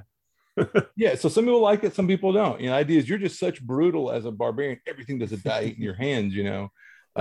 So anyway, yeah, well, that solves my complaint about the non-variable being all D6s. Is that the warrior gets shafted? You know, I mean, their great thing is they're a master of different weapons, and you know now they're just doing as much damage as the wizard when they hit. Yeah. Yeah. Well, there's a certain amount of that. I agree. There's a certain amount of game mechanics that's go in there too, right? So. I mean, you have to let's switch it over to not just the characters, the monsters, right? So, I mean, if every Cabal does the same damage as an ogre, I mean, what the hell, right? So, it gives you the ability to do things with smaller monsters that don't wipe out a party necessarily every time. You know, you can have more encounters where average damage meted out is going to be significantly less than, you know, let's say a tougher creature and going up against orcs or hobgoblins, that kind of thing. So, you know, to me, there's mechanical reasons that you need variable weapon damage also. All right. Now, the second point was about racist class. Race, yeah. So I'm a huge racist class fan. We wouldn't have done, again, the BXRPG if we didn't think that was a great game component or great game mechanic. I really do like it. I don't think it's necessarily a one-all be-all, though. I love AD&D. I love first edition AD&D also. And I wouldn't think of just saying, you know, racist class in AD&D. So I absolutely love it, but it's got to fit the game system you're using. I think if you're playing, if you want that feel of the basic expert time frame, BECMI, basic expert Holmes, racist class is fantastic. I don't think necessarily you have to do it in every game system. I think most modern game systems have certainly got away from that. And I think that's okay. I mean, you're giving people the opportunity to play different things and give them license to create their own character, and give them a little bit more diversity or uniqueness to their character. So I'm good with not using it. It doesn't. I don't think it. I think it. Again, I don't think it has to be a one-all thing where either you only will play racist class or you'll only play not, you know, class is everything kind of thing. I think it needs to fit the game style you're looking for. If you want to play that kind of BX game system, it works. It works. You want to play that kind of bullshit with that? I'm sorry. Here we go. I'm just trying to give Hector what he's looking for here. But I'm a fan of it. I do. I'm not going to say I'm not. I really do enjoy racist class. I think it's great. It's a great simplification, but still adds enough variety, especially if you have enough different classes and races going around to make your game work. So I think, again, if whatever game style you're looking for, it absolutely works. I'm not going to be one of those people who say race, you know, if you're in a racist class, you can't possibly have fun playing that. That's ridiculous. We had fun playing that for years. That's my 2 cents. I am absolutely unable to get even remotely worked up about this question. I'm sorry, Hector. I don't care. If it's fun, it's fun, and it is fun. And like, I think part of, you know, Bill, your point of if there are enough races, well, then you've got your choice, and if there's not, then you're playing a game that has less choice, and sometimes that's fun too. But yeah, I just can't get excited about it. I mean, I like them both, and they're all good. What you thinking, Matt? Well, as I talked about, Dungeon Crawl Classics, they have racist class, and at Gary Con, I got to play an elf and a couple of dwarves, and had a ton of fun. Was highly effective. they're so no. I like classes race if it's implemented well, which is basically echoing what Bill said. Yeah, the only thing I can add to the conversation is like when I first got into gaming, I was really big on class and race being separate, and just marveled at a friend of mine that was all about original Dungeons and Dragons. Like, oh man, that's, but don't you want to mix it up? And then throughout my youth, seeing people play that, there's a lot of mini maxing going on with combining certain races with certain classes to get the best advantage. And I think that spoiled me on it for a while. So now I'm kind of more into the just races class, keep it simple. But for no good reason. I mean, as an adult playing with people that can be mature about it, I'm sure that, I'd have just as much fun with, the split system versus the combined. So I wanted to add one thing in that vein, though, was talking about we didn't use variable weapon damage, but we also didn't use speed factors back in the day. And I wish we had, because speed factors actually, older and wiser, I think they make sense. I wish we'd used them. But anyway, what do you think, Bill? You're muted, Bill. We tried using it for a while, and we got away from it. Oh, wow. Yeah, it was like, I think we did it where when you set up your character and you had your initial weapons or whatever, we figured it into the THAC0 or whatever formula, but then you'd pick up something new, and by the end of the campaign, everybody was just running with, without it. Yeah. Sometimes we'd use it when it was like a tie on initiative. We'd be like, okay, who goes first here? And then we'd always do things with like setting the spears and the pull arms and stuff against the charge. But yeah, you're right. It does make sense. And it does make a whole different, tactical ball there when it comes to combat. Yeah. Yes. I think we've done enough to this topic. All right. Better luck next time, Hector. That's right. All right. Our final letter comes from Grimfang. He says, I've been listening to the podcast since Thomas and Briggy were on. Hope they're doing well. And I can't remember if I already said this or not, but Thomas is getting much better. In fact, he's rejoined our Sunday night gaming group just in time for us to go on hiatus. But I've been playing with him again, and he's in better spirits, and things are looking up. So, maybe we'll have them back on once they're interested and ready. So thanks for the well wishing there. Goes on to say, it's been great listening to the group discussions and all the guests you've had. I have recently come across a PDF book about a lesser known artist whose work you might have seen in White Dwarf Magazine's Fiend Factory. Her name is Polly Wilson. It made me curious to hear about everyone's favorite artists. Keep up the good work. May your dice roll true, Grimfang. All right, favorite artists, and particularly, any of you guys ever heard of this Polly Wilson? Familiar with her work? I had not. I had to look her up. Yeah, I hadn't either. Looks like around. I'll jump in. I think the beautiful thing about our hobby is we just have a wealth of illustrators to look back upon and say how they impacted our image of a game or our evocativeness in a specific game. And I mean, through D&D, you have obviously lots of variations of that from early on to later on. I mean, the earliest editions of the game, and they literally went, prowled the high schools and found anyone who could write, draw something. And, you got some pretty crappy art in some of those books, that some of it's kind of cool. And then you get, you had the next range come in, which was at late 70s. And then you get into the mid to late 80s when the Parkinson and Easley's and Elmore's come into the game. After that, I'm going to start losing name recognition. But I think my favorites are the generation before that. The Willingham color covers, I love his work. I think for black and white, for me, Tim Truman is he captured the game just in a way I just absolutely loved. And Trampier, just my God, right? I mean, it's just and even Sutherland, right? I mean, Sutherland, you get the image of the Monster Manual. I'm dialed into that because I think that's where my that's where I learned the game and saw the game and kind of watched the evolution of art through TSR as they spent more and more money and found more artists. But in all that said, I'm going to tell you right now, I love Tom Wham art in those early D&D products. It's just, to me, it's again, he captures a certain fun part of the game that I always smile when I see some of his pieces. He's got a classic one with the PCs kind of bust into this room and there's a mind flare standing there and he's zapping them and they're all freaking out. It's just classic D&D. And that's nothing against, again, the Parkinson, Easley, Elmore generation. I mean, obviously they brought a whole new level of art to D&D. And even to the gaming industry as a whole, because they started doing work for, Fasta started using them on their covers, that kind of thing.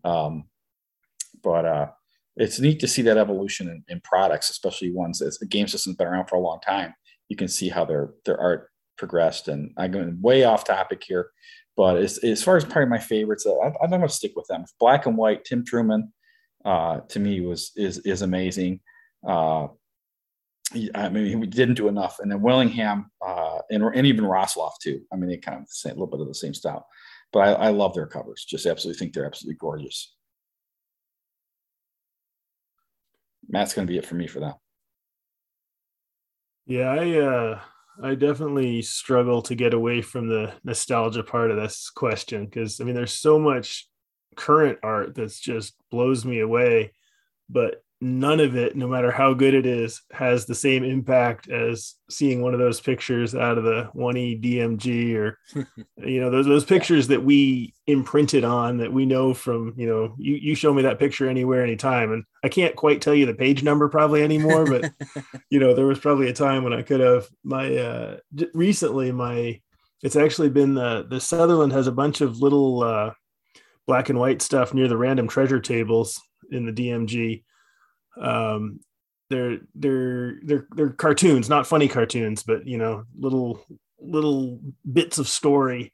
And I've definitely been I gave an art order recently saying make a modern version of this is what I want in the adventure that we're doing. And I'm very excited about what came out of it from the artist. Like he did just a bang up job of not copying it at all, but saying, here's a black and white cartoon of some people getting in trouble. I don't know. Those just really speak to me. They're really good. Well, while you've mentioned that, Matt, this is something you've got to look forward to if you haven't already started getting into it. Probably the number one thing I love about publishing games is being able to buy art for it. Like that is, if I never made a dime off of anything I ever wrote, just being able to pay for the art to put in it and be able to, get those commissions out and meet artists and stuff. It is so fun. Yeah. It is. Yeah. And seeing like when they take your idea and then multiply it by 10. Yeah. It's just so much fun. Yeah. What about you, Matt? I saw you nodding a lot, but oh, well, I mean, I agree with everything you guys say. I don't want to be redundant, but I know in our 13th podcast, we did one about art that inspired us and, fantasy art through the years and different artists. I know Elmore and Easley are way up there, but like Bill's saying, David Trampier's artwork in AD&D as a kid, that's what grabbed me, and pulled me into the game was like the cover of the Player's Handbook and Miracall the Chaotic. And that's just, oh man, it just, so evocative, just grabbed you, but yeah. So I'm going to be, I just want to, sorry, Lou, I'll let you get yours in real quick. I want to jump in one more quick. I got a little story from Gary Con. And it definitely goes into artists. So at the Gary Con auction, I picked up a copy of the Greyhawk Folio, the World of Greyhawk Folio campaign setting. You guys remember that where they put the Greyhawk at 2 big maps from Darlene right in there? Yeah. That she drew. And she is, that's where I'm bringing back to the artist. Her art in D&D is somewhat, I think, underrepresented, but those maps, right? Everyone who played D&D back in the day, we all know those maps. I mean, they're artwork in themselves.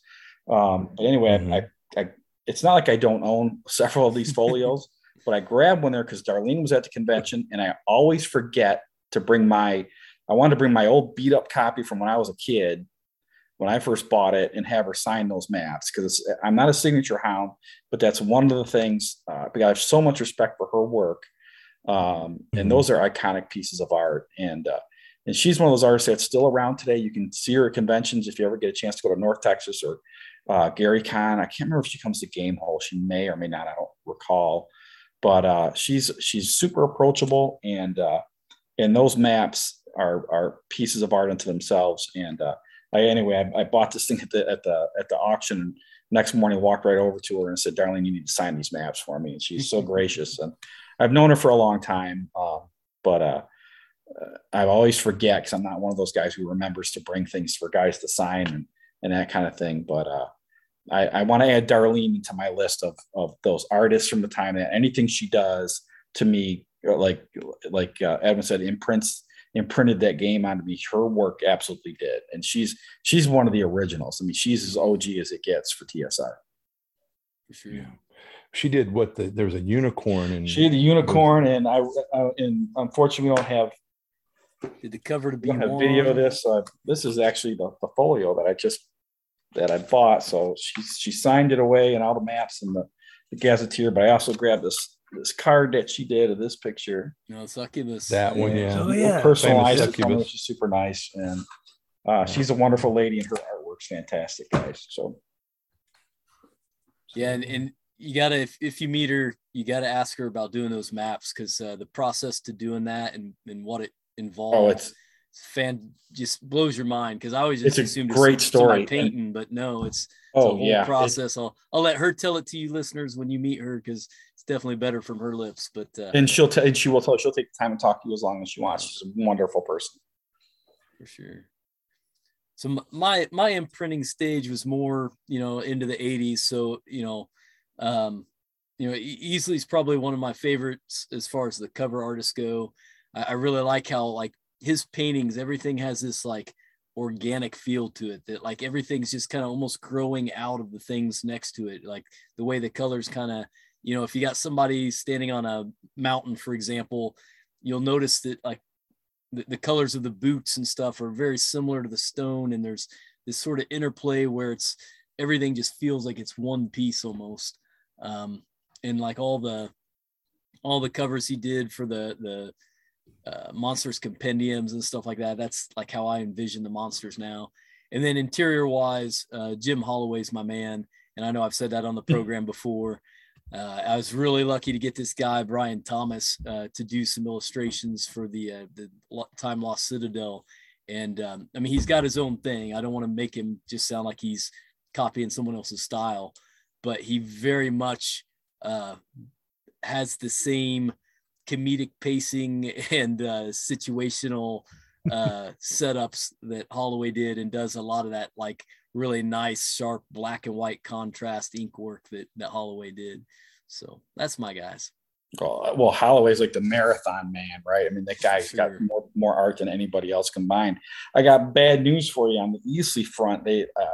Gary Con, he pretty much announced that would most likely be the last convention that he attends. Luckily, I got his signature multiple years back at their Gen Con, but man, good deal. I would love to see him, because at North Texas, he used to paint there on the spot, right? Wasn't that? Yeah, and they're hoping to drag him out, to just that will be his last hurrah to come to North Texas. But I don't know if he's going to make it or not. So he's already kind of announced that Gary Con was probably his last convention.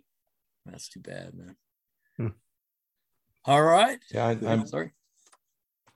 I was going to say, when we got to Gary Con that late, and we went to the only little restaurant that was open close to the hotel. We walk in, and there's Elmore and Easley sitting at the table having dinner, chatting it up. It was just so cool to walk in a restaurant, and there's these legendary artists just sitting there having a beer, shooting the breeze, And so it's good. I think out of all those artists back then, those two guys are probably still good friends, I guess. It definitely seems so. Yeah, absolutely. Yeah, that's neat. Anyway. All right. Well, I think it's time for the main event here, guys.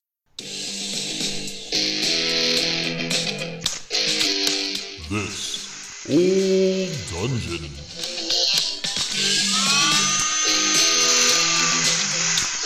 You're only supposed to blow the bloody doors off.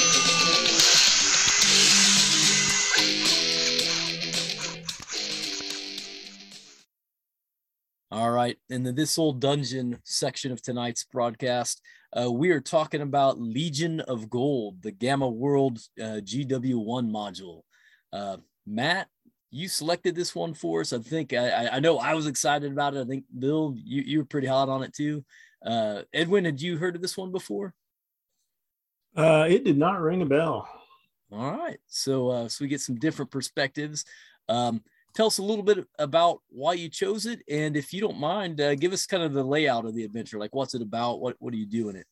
Well, I said, I've always loved post-APOC gaming. I think I discovered Gamer World in like 82, 83.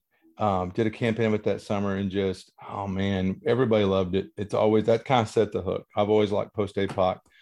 So, you can blame that on James Ward. But Gary Gygax left his mark on the game when he wrote its first module, Legion of Gold. So it's what, a 32-page Jim trifold cover. Luke Gygax and Paul Reich. Am I pronouncing that correctly? It's Reichley or Reich. Yeah. The third are credited as well. So yeah, that's I had a lot of fun with that as a kid. I'll say that I probably never was able to get a whole campaign because for this one module, there's a lot of content. Just they packed a lot in there. It's very sandboxy and hex crawly, which I love that sort of thing. And it kind of taught people that were new to Gamma World, like, well, how should I run a campaign? Well, here's one way, how Gygax did it. But anyway, shall I delve deeper or, just. That I think that's a good start. A couple things I want to throw out there that I kind of learned about this. Well, first off, how are we saying his name? It's not Richie. I think it's Reich. I could be Reich. Okay. Like the third Reich. Yeah, I think. Okay. All right. But one thing I didn't know about him is so he ended up leaving TSR and went off to join EA Sports, or not EA Sports, but Electronic Arts, the software company. And he did Mail Order Monsters there, and then left there and formed a company called Toys for Bob that launched Star Control, which is, those are two pretty well-known, older video games. So that is, again, we keep seeing this as we talk with people and look into stuff. We see all these jump off points for the old RPG writers and stuff becoming video game designers and whatnot. It's, I guess, a natural connection somehow. Yeah. And then I actually contacted Luke Gygax about this, just asked him, hey, do you have any interesting, bits of trivia about it? And how was it that you ended up on the, credit list for this one? Because he was pretty young at this point. He was 9 years old, I think. Yeah. So, yeah. So, yeah, he said that, well, he had been watching Super Friends, and there's an episode with the monkey and the Wonder Twins. And during it, there's these guys that just broke through the walls in these yellow bits of armor. And he told his dad about it and said, oh, you got to get power armor into the game. There's got to be something like that. And so his dad did that. And then they also took turns kind of coming up with naming the areas. I mean, the whole game basically takes place in Wisconsin, and all the cities are, it goes back to what you were saying at the beginning of the show, given a Gamma World version of the name of the town, like a degenerated. Like there's like I think the town's called Gen, like Geneva or something. I don't know. Lake Geneva, Gen. Yep. Yeah. He also said they took a lot of pot shots, just lovingly at Jim Ward throughout it. So there's, if you look at it, you can find some little, versions of his name and things that have to do with him. Oh yeah, the main character, the main NPC that the player's going to deal with, is named Gemmis, Warden of Horn. And when you just move those letters around a little bit, you don't have to do anything. It's James M. Ward. Period. And you're like Horn, see, nearer to Lake Geneva is what, Elkhorn? Yeah, Elkhorn. Yeah, Elkhorn. Oh yeah, there's a million Easter eggs in this thing. It's fun just to read through it, just to see all the Easter eggs. Yeah. And Matt's dead on. This is the first Gamma World module that came out for first edition Gamma World, came out in 1981, and it is definitely a sand crawly kind of adventure. It's almost like a mini campaign setup where you've got multiples. It's called Legion of Gold, but it's actually only one. It loosely binds the thing together, but there's 3 sub adventures in here before you can even deal with the Legion of Gold. And one of them is actually the word count is probably larger in one of the mini adventures than it actually is in the Legion of Gold section. There's an underwater base kind of thing that you get to deal with. It's really cool. It's a great snapshot of early TSR work, but not so early that it was really rough, crazy rough around the edges. This is definitely they've got to that level where they kind of know what they're doing and where they want to go with module design, right? So you've got a lot of maps in here and just a ton of play aids for the game master. There's some, I know we'll get to all this stuff later on. I'll just kind of give you my brief, or it won't be brief because it's me. But my overview of it is that it's, there's lots of adventure here for starting campaign, and this thing would hold up today in almost any post-apocalypse game you want to play.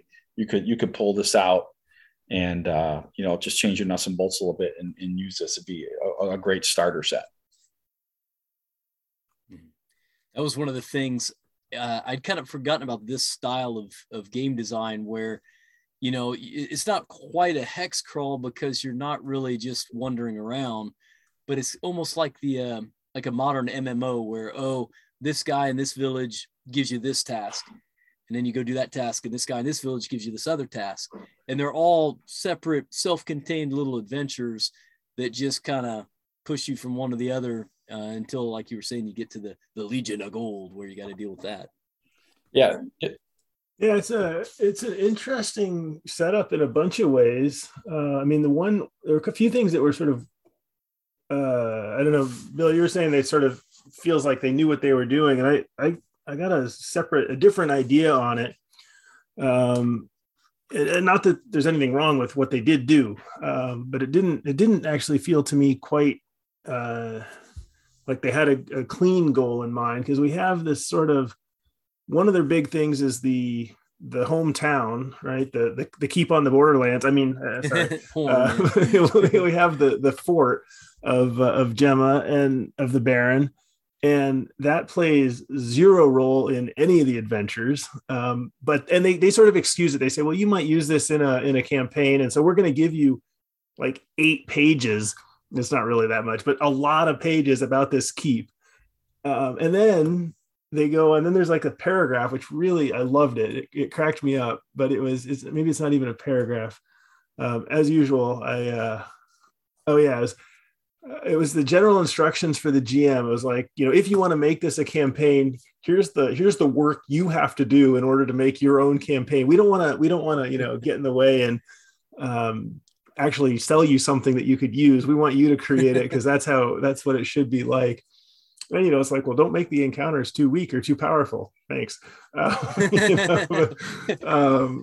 So it seemed like they were a little bit caught in the middle between, on the one hand, let's give some really awesome tools for making a sandbox campaign, and on the other hand, saying, hey, just go do your thing, and and if you want to play, like, here's some adventures, that's great, and if you want to expand it, well, do that.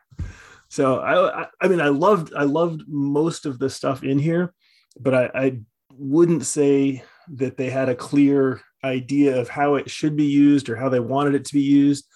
And it may just be that, like we all do when we publish stuff, is like, well, this is designed to go blah, blah, blah, blah, blah. But if you want to put it somewhere else, do that. Because of course we want to sell to everybody. So I suspect some of it was just, on the marketing side, but I agree with you 1,000%. I think what I'm saying, as far as knowing what they were doing, and it was in module production, like how this thing is actually produced, is more what I'm saying. Oh yeah. This is pure Gary Gygax shotgun approach adventure style. I mean, if this is Keep on the Borderlands, this is Village of Hamlet, this is several of his other adventures in that vein, where he gives you kind of a loose setup, right? And then he kind of is like, but wherever you go, just let them go wherever they're going to gotta go. And there's a very loose story here. and I'll get into my points on that later. Is even the title Legion of Gold in this thing is incredible. Does that's a service to the adventure there. It's not the main focus of the thing at all, and you've got to search out to actually find out.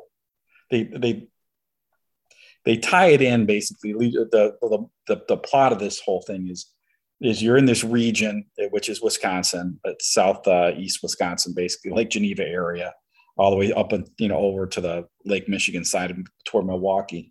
And the hook in this is that there's these golden robots running around raiding things, but you really don't mess with them, and you don't even get pushed to mess with them until after you accomplish a bunch of other kind of things. Where then this Baron Jim Ward says, "Okay, now you're strong enough to go mess with these guys, and they're over there." Well, at any time you could really go figure it out. It's loose is an understatement of how it's put together, and you never really do it. You have to search out to find out what the motivation of these guys are. It's basically in the appendix to figure out what their purpose is. So Edwin, you're dead on here. That it's a very scattershot. It's loosely put together as far as it's not a tightly plot-driven adventure module. If that's what you're looking for, this ain't it. There's plenty of some other Gamma World adventures which are more what you want to call traditional search and destroy adventure modules. This one's really not it. This is definitely a shotgun approach of, we got a ton of different encounters in here. They introduce a lot of new monsters. They introduce new weapons. They spend a half a page talking about shotguns in here. Just and crazy Gary Gygax charts dealing with shotgun spread and that kind of thing. But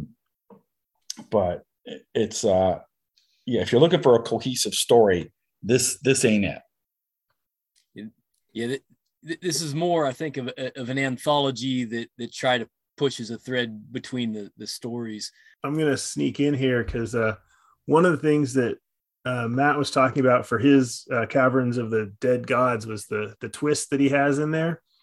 And as I was reading the Legion of Gold part of this adventure, I was like, surely there's going to be a twist. Surely something interesting is happening. And there isn't. There's it's like what you like on the cover, Tim, like you're going to go kill some dudes in gold armor and they're hard to hit. And then that's all it is. And I was like, I will like, that was the least interesting part of the whole book for me. You're not the actual Legion of Gold. You're not wrong encounter. At all. It's the Legion of Gold part is boy, if there could be an anticlimax in an adventure, this is it, right? The water-based adventure, which I'm going to keep going back to, is much more interesting, much more fun. Awesome. It's a lot of fun. It's unique. Well, and even the bug adventure, I'd pull that right into a fantasy game. I don't even need to do a post-apoc on that one. I like them all. I mean, the Legion of Gold one, like you're saying, I mean, it's missing the aha moment. It's missing the, why are these guys doing this kind of, under structure. But the other three, and that one, if you fix that, I think they're all three great little, hey, we got a night to game, let's do this. Yeah, for sure. I mean, and I don't want to do a disservice as far as what it is. It is the first product for Gamma World outside the box set. And we have to remember that the first edition box set was, skimpy is mm-hmm. Which is why we get all that additional weapon information. And all that. The first edition it was barely a rule set. I mean, there wasn't anything there, and there certainly there wasn't even a sample really adventure in the thing.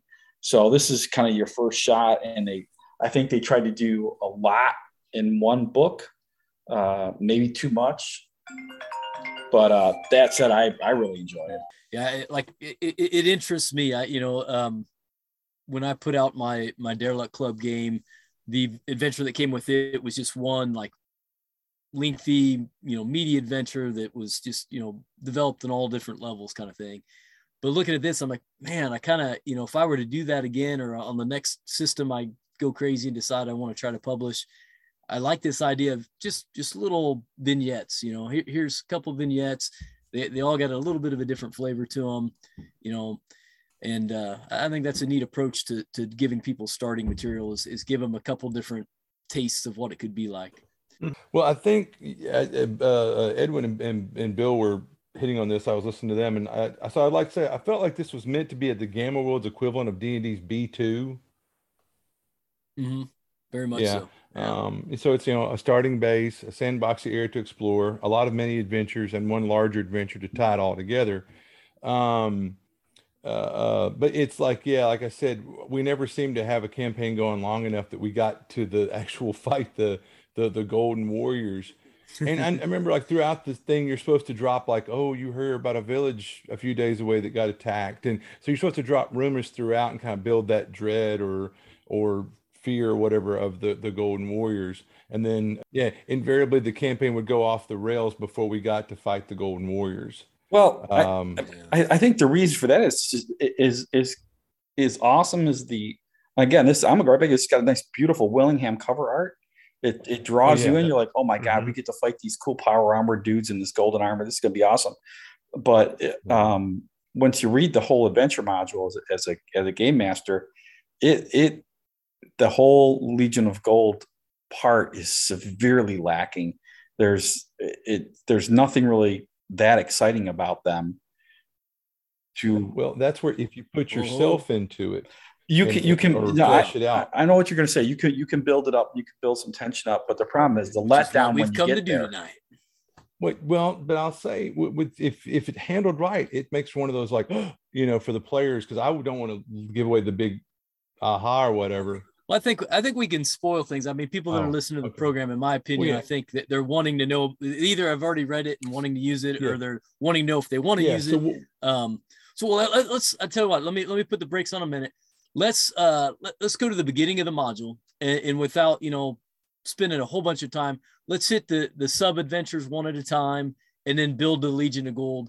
Talking about what's great in each one and what we'd like to see different in each one. So let's start with the Bugham's adventure. So for me personally, I thought the Bugham's one is one of the ones that I thought was a really nice, softball adventure. It's not complex, but it's fun and creepy. You basically you get to this farm, and the farm's deserted. People have told you that, hey, these people have been disappearing. And as you're checking it out, you hear a guy screaming as he's drug off by these like termite creatures. And then the rest of it's basically a rescue mission where you go into the termite mound. You got some different beetles and things living there that have some creepy, cool powers. The one thing, the last thing I'll say about it, the thing that I really liked is there's a sequence where you go into this beetle's lair that's laying these eggs, and it's this massive beetle, and it's already dead, but it's sitting there, and the players don't know that it's dead. And that to me is brilliant for a first level game to come into this cavern and you think something, a dragon or whatever, this powerful creature's there, and you're scared of it, and you're going to come up with a plan to destroy it. And it turns out, man, it just already passed away, man. You just got to worry about the eggs hatching. So yeah, I'll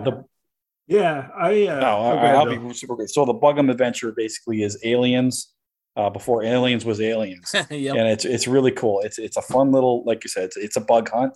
And it's there's some unique encounters in there, and it's some cool things for the PCs to run into, and it's different. It's not just fighting humanoids or that kind of thing. It's a cool little sub adventure. It's got a good payoff kind of at the end, like Lou was saying. It's fun for the referee to play that adventure too, I think, and see what's going to happen at the end of that one. Yeah, this is one, as I was reading it, I thought, this is one I could easily put into my fantasy game, and might, if I'm desperate some night and the players happen to be somewhere a little bit off track or marshy or who knows what, I think the things I would change, they had a few too many of the sort of Gygax gotcha moment stuff, and I would either add clues that those are coming, or I might remove them or reduce them, because that kind of, like, I don't know, that just doesn't give me a lot of fun. One thing I did like a lot, the big bad evil at the end, you have the way it's written, you have a straight, if it escapes, you just have a straight 25% chance of catching up and finding it. And I thought, that's so clean. It's so nice. Like, we go chasing after it. Great. roll me a die 4, roll me a percentile. I don't care. Just roll me a die. You're like, yeah, nope. Or yeah, you track it through the woods. And because I recently had what I thought was going to be a tedious, unpleasant chase scene. And, and I was just like, you know what, let's just make this one die roll. And either you catch up to them or you get lost in the maze and it gets away. And of course it got away, and that was great. But I was like, I don't want to roll half an hour worth of dice to do this cool thing that could happen. Like either way is cool. Let's just flip a coin almost. So yeah, I just think some of the things that we're going to battle with this, as far as what will we do to make it better. What we do to make it better is make it fit in 2022 in our gaming world today. I mean, it is a 1981 module. Yeah. This thing is literally 41 years old. So it does suffer a little bit from that. I think the one thing that I would definitely do, and I like to do this, not everyone loves it. There's no player descriptions anywhere in this module to be found. Okay. Everything is the old, just, text box for the GM, and he has to come up with all the descriptions on his own. I think spending a little bit of time with each of these sub adventures and putting in a little bit of descriptions for the players would go a long way to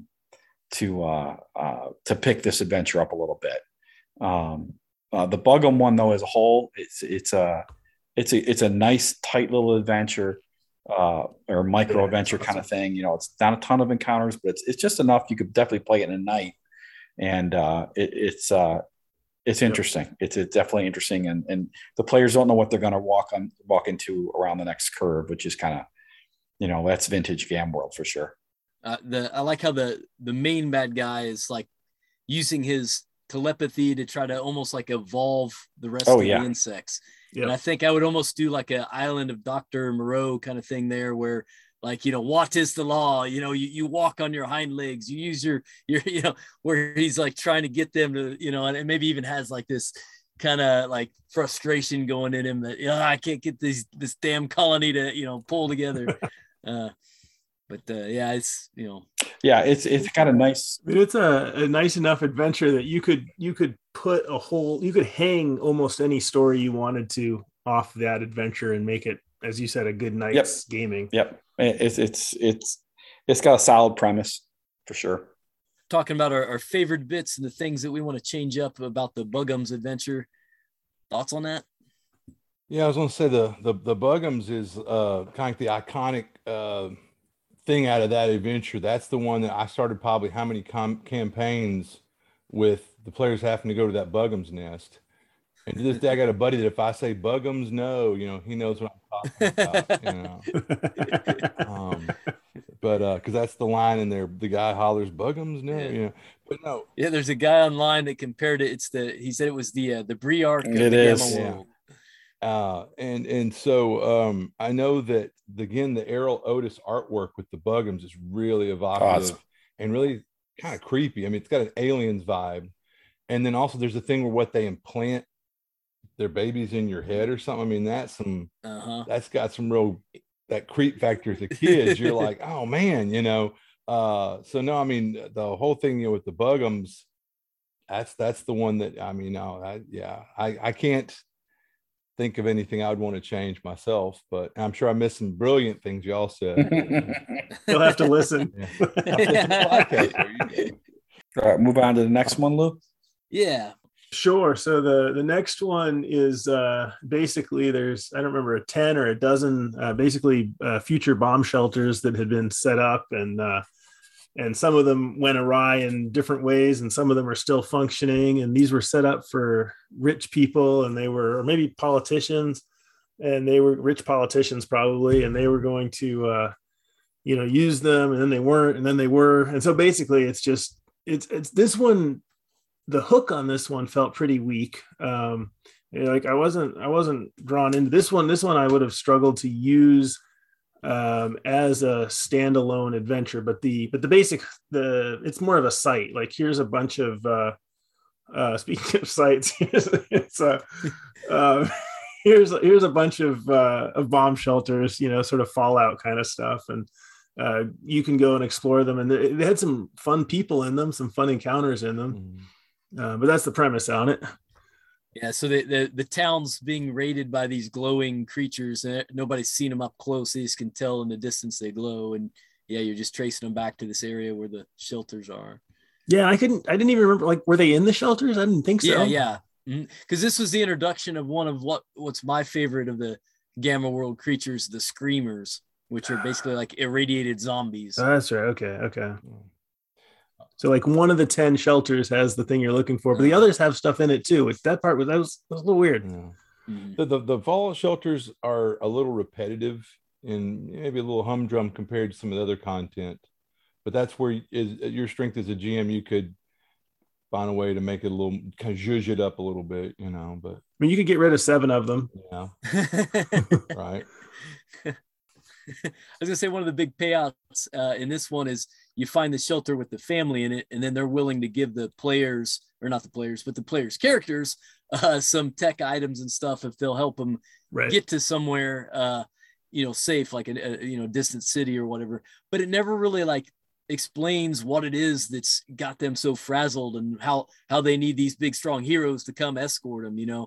So I think you really got to push the Screamers into that. I think you got to make it that there's more Screamers than what it provides in the original, and that they're like trying to get into their shelter when you happen upon them.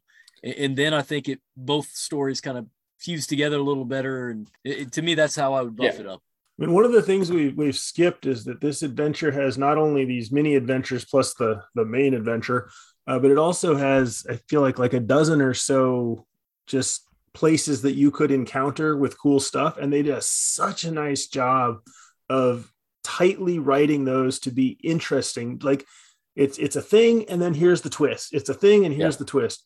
Mm-hmm. And I feel like this should probably have just been one of those. And I think in my mind, I would sort of cut it down to, if you happen to go here while you're on your way somewhere else, then here's a thing you see and you can explore it, or you can meet the Screamers, whatever. I feel like I wouldn't want to make it the part of the sort of expected line of the party necessarily. Yeah, I don't find Mini Adventure 2 as as an adventure unto itself. It fits more into a hex crawl kind of thing where it'd be much better served as just break them all up. And as these guys are moving through the wilderness, they stumble upon one or two of these, whatever you want to call them, locations, shelters or whatever, bomb shelter kind of places. The general locations. Instead of putting them all together in one area and have them just kind of connect the dots going through them.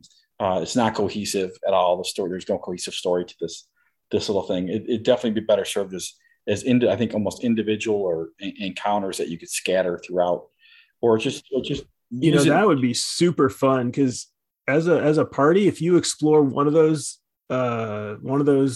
shelters at early on, and then 2 or 3 sessions later you run into another one somewhere else, and you've got some expectations built up, you've got a little bit of knowledge, but now it's different. And then a couple sessions later, you run into a third one. That could be a really sweet use. That's what I think. I don't really see him as a mini adventure. I see him more as this is definitely something you want to break apart and use piecemeal. Yeah, I like that. It's late at night. Your party's traveling through the wilderness, and they find a place to rest, and you could drop one of these in and have a quick roll before they go to bed encounter kind of thing. And now they know to look for them. 100%. Also, we need to rest. Maybe there's a shelter around here. Let me roll my die and see if I find one. Or in the Gamma world, let me spend at least 20 minutes exploring, because that's how apparently the rules work here. Right, because there is no rhyme or reason for these to be together necessarily. Exactly. Or there's no storyline to them. There's nothing. It's just go over here and look through these buildings kind of thing. Yep. So then that brings us to the Subaquan Laboratory. And to me, this is the gold in the Legion of Gold adventure module. You've got this, ancient facility where there's strange things going on because there's just strange things going on. But it's a cool map. There's underwater stuff here. Or it's based underwater. There's a cool vehicle that the PCs can find kind of at the end of this thing. It's unique. Got some unique monsters in here.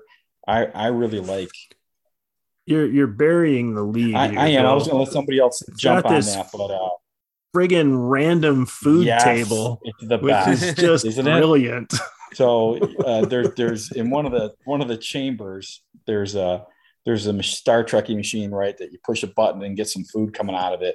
But in Gary Gygax fashion, you got to roll on 3 different charts to determine what it is, and you really never learn what it is. It's just there's a temperature, how it comes out, from piping hot to frozen. There's a texture, what it's like, and then there's actual color. And I'm going to tell you, not one of these things in here would ever be appetizing to anybody. I randomly got a cool blue chunky soup. Yes. Nice. Delicious. But yeah, it's cool. There's another chamber in here, which is basically it's a seismic detection chamber, so you can find out if there's earthquakes going on, and just the cool thing about this again is the player characters trying to figure out what they're looking at is really interesting. I think there's scuba gear in here. It's a neat little adventure. I'm not doing a good job of describing it, but I think as far as playability goes, it works really well. It's a strong little exploratory thing. Again, how I would jazz it up a little again. I think I would just kind of go room by room and put a player description in each one, and then maybe I think it could probably use one more creature. I think it's a little light on creatures. I think it could use diversity of creature anyhow. Yeah, it's a lot. Yeah, it could use some sort of a little creature that's snuck in there, or big creature that's snuck in there and is up to something a little out of the ordinary for the place. I mean, there's androids in it, which is cool. There's a droid in there that does something, but it could definitely use that. Does it have the crayfish in I it? think you could use another creature in here. Matt, what are your thoughts? The subaquatic area has great artwork by Jeff D. and Diesel LaForce, and it conjures up a James Bond villain headquarters vibe. It does. Or is that just me? To know. Yeah. And so that's really like Bill said, that's the real gem of all these different little mini adventures that combine up to this module. I think that's the real standout one. Yeah, I agree. Like y'all said, isn't there like a medical lab or something? Yeah. You could have some experiment that went wrong in there. It's like for an extra encounter or something that's different other than just androids with vibro daggers or whatever. This could make a cool base for your characters too, right? Right. Yeah. Yeah. There's even the one thing I say, I think if you get in the vehicle, you can even like fight some awful sea monsters out in Lake Geneva or something, right? Yeah, Lake Michigan. Lake Michigan. You can die fighting some sea monster. Yeah, I like how it's like random buttons, and like one of them just like opens the canopy and drown. Just instant kill. I know that we're talking about the adventure, not Gamma World, but I'll say I love Gamma World, but those damn charts for trying to operate stuff. Yeah.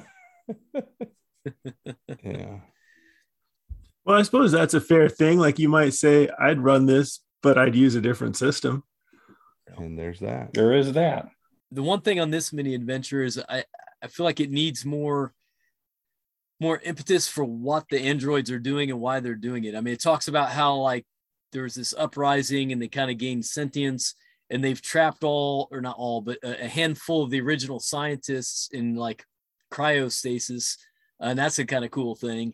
I guess they froze them because it says that, there's some things that they're not programmed to do. So they can always thaw these guys out and force them to do it, things that are beyond their programming. But then, why are they there still doing these experiments? Is it just part of their protocol? And how does that interact with seeing the players? I think there's a little bit more there that I'd want to kind of tool with as a game master and have in the back of my mind for their motivations and how they're going to interact. Yeah, I think it's kind of my point to adding some strange creature in here that's gumming up the works, or that's what's got this thing kind of going internally. It could use a fly in the ointment, I think, is how I would use this. That's about all I've got on the underwater one. And then the thing, and I know we've already mentioned it, but a lot of these adventures are bait and switches. Like the last adventure tells you, oh, I think this guy up this way saw those golden warriors. Go see if you can talk to him, and you get there and no such person, or nobody knows what you're talking about. You do something for them, like you go look at this base where they got this android from that had a golden, piece of armor or whatever. And all you get is another, oh, well, we don't know anything about it, but go talk to them, and it's continuous bait and switch. So in my opinion, you gotta drop some more solid clues along the way if you really want to tie these into the final one. And another thing, I don't know why they didn't do this, but I would think you would want to have at least a slight incursion with some of the Golden Legion before you actually get to their base. Because like one of the coolest thing about them is like part of them is a group of like basically mind altered humans that have like a chip injected into them. And how cool would it be for you to run across this dude you talked to last town as, one of the Golden Legions? You're like, fighting him, you knock the helmet off and, hey, that's Bob from the bar you just were at, 2 adventures ago. And that's what I was talking about. You as a GM, unfortunately, have to add that they didn't think to put in there for you, but very creatively, have that thing to really bring it home to the players. Like, this is my fellow villagers and townies, and they're being assimilated like the Borg, or whatever. So it brings us right to the Legion of Gold portion of the adventure, right? And the one thing that in a nutshell, basically, Legion of Gold is there's a supercomputer that is in this complex, and it has human brain waves. This thing's over the years become all twisted. It's got these androids that it uses to do things, and we're not really sure what those things actually are, other than to go try and capture some humans to steal their brains to power a few more of these androids for the supercomputer. Beyond that, it really doesn't serve. It doesn't have. There's no overwhelming, what's his goal, nefarious purpose to the Legion of Gold, which is what you want the Legion of Gold to have, right? We want the Legion of Gold to world domination, whatever, searching for some sort of ancient technology, or just subjugate everyone. We want some sort of, it screams out the need to have a purpose, which it really doesn't have, other than it's a place for the PCs to go raid this base and wipe these guys out and hopefully not trigger a nuclear meltdown and blow themselves up, which is always fun in Gam World. But that's it. It really, if something I would do with it in today's world, if I was running a Gam World campaign, I would definitely flush the Legion of Gold out significantly more. I mean, I think they need to be a lot more prominent than they actually are, and give them some sort of purpose. I'm not even sure what that purpose would be right now. But I think they have to have some sort of purpose again, to make them be a thorn in the PC side, not just in one adventure, but maybe for a long term. I mean, I think they'd be a great long-term villain organization, basically, to steal something like that. Yeah, it'd be nice if this was an outpost of them as opposed to the only group of them. Yeah. Thought it'd be interesting if it was maybe like a military weapons facility, like this was like a private company that was building this technology to sell to militaries, and somehow the computer thinks that it's doing simulations or proving the tech or whatever. And you get there and they're like trying to sell you it. And they're like, we have 10,000 units at the ready and can have and here's a video creation of what it could do, and it turns out to be your home village getting destroyed. Yeah, that's a nice twist. That's the kind of thing. Yeah, that's a good twist. Like that would make it. It's exactly what it needs, because it is severely lacking for it to be the namesake of the adventure module. I think. Yeah, for that to be the namesake, that's the least fleshed out aspect of the whole adventure, and it's the name. It's crazy. Yeah. They're not very compelling. What was your thought? So when you read it as written, that part of the adventure is not very compelling, I guess is the word I would use. So you're going to definitely need to create a purpose for the Legion of Gold beyond we're just going out there to find a few more. We need to pick up, a few more humans to steal their brains. Well, and the way this was written, Baron Gemma, I think, would actually become your player's number one enemy very quickly because Baron Gemma sets them up. Here's a bunch of weapons. Here's a microbus. The microbus fails like 45 minutes into their trip into the wasteland. And I was like, if I did that with my players, like they would turn right around and head right back. I mean, Baron Gemma's dead at that point. You gave us, you tried to kill us by giving us a faulty, you know. And in Gygax fashion, like it's detailed out, like every type of gem he has in his safe, his big collection of hover vehicles and armored tanks and things. Right. It's like that stuff's all in their hands 5 minutes into the adventure. Yeah, it's there's that's a plot hole, a big one, right? What the hell does he need the PCs for? This guy's got freaking everything under the sun already. Well, then he gives him this piece of crap. Right, it'll only fly at a quarter speed. But you guys picturing like the VW bus with like a wizard painted on the side of it. Absolutely. Yeah, this is the Vanagon that I had to push over the Continental Divide. Yeah.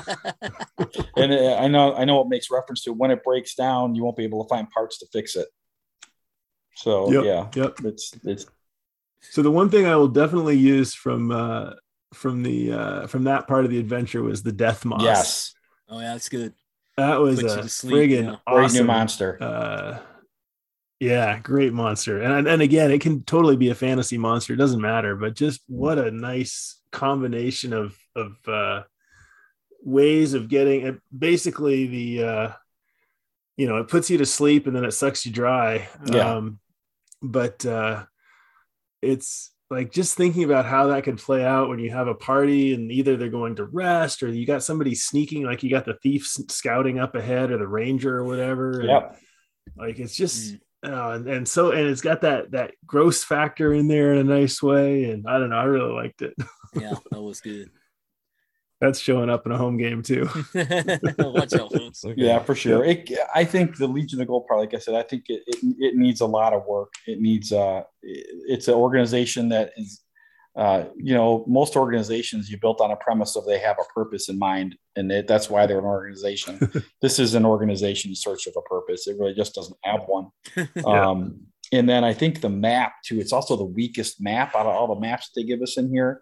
It is very, I hate to use this word, it's just very pedestrian. The underwater base has got the coolest map. And then this thing is the map for the Legion of Gold. It looks like straight out of the sample dungeon out of the DM's guide. Literally, it just is exactly what it was. Random creation. It's a very not exciting base to look at or even adventure in. So I think the Legion of Gold, it's got a premise. It just needs a lot of fleshing out for the DM, which to me is going to lead me into the last part of this book is section D in this book are treasure tables. And again, is where the gold is at. And this is Gary at his finest. He's got two tables. They're percentile dice, 0 to 100. Some of them have got ranges, but there's probably 60 or 70 items in each of these two tables. Everything from a bottle of antiperspirant to a bottle of scotch, a metal coin, a toy. I mean, these two charts are absolutely must-haves for your Gamma World game. Yeah. If you need the PCs, they just walk around, they find some, they find a broken down house and you need to roll up a few things real quick on what's in it. These two charts are absolutely I'm going to steal my word again. They're gold. They're absolutely gold. They're great charts. Yeah, these two charts should have been in the core rules.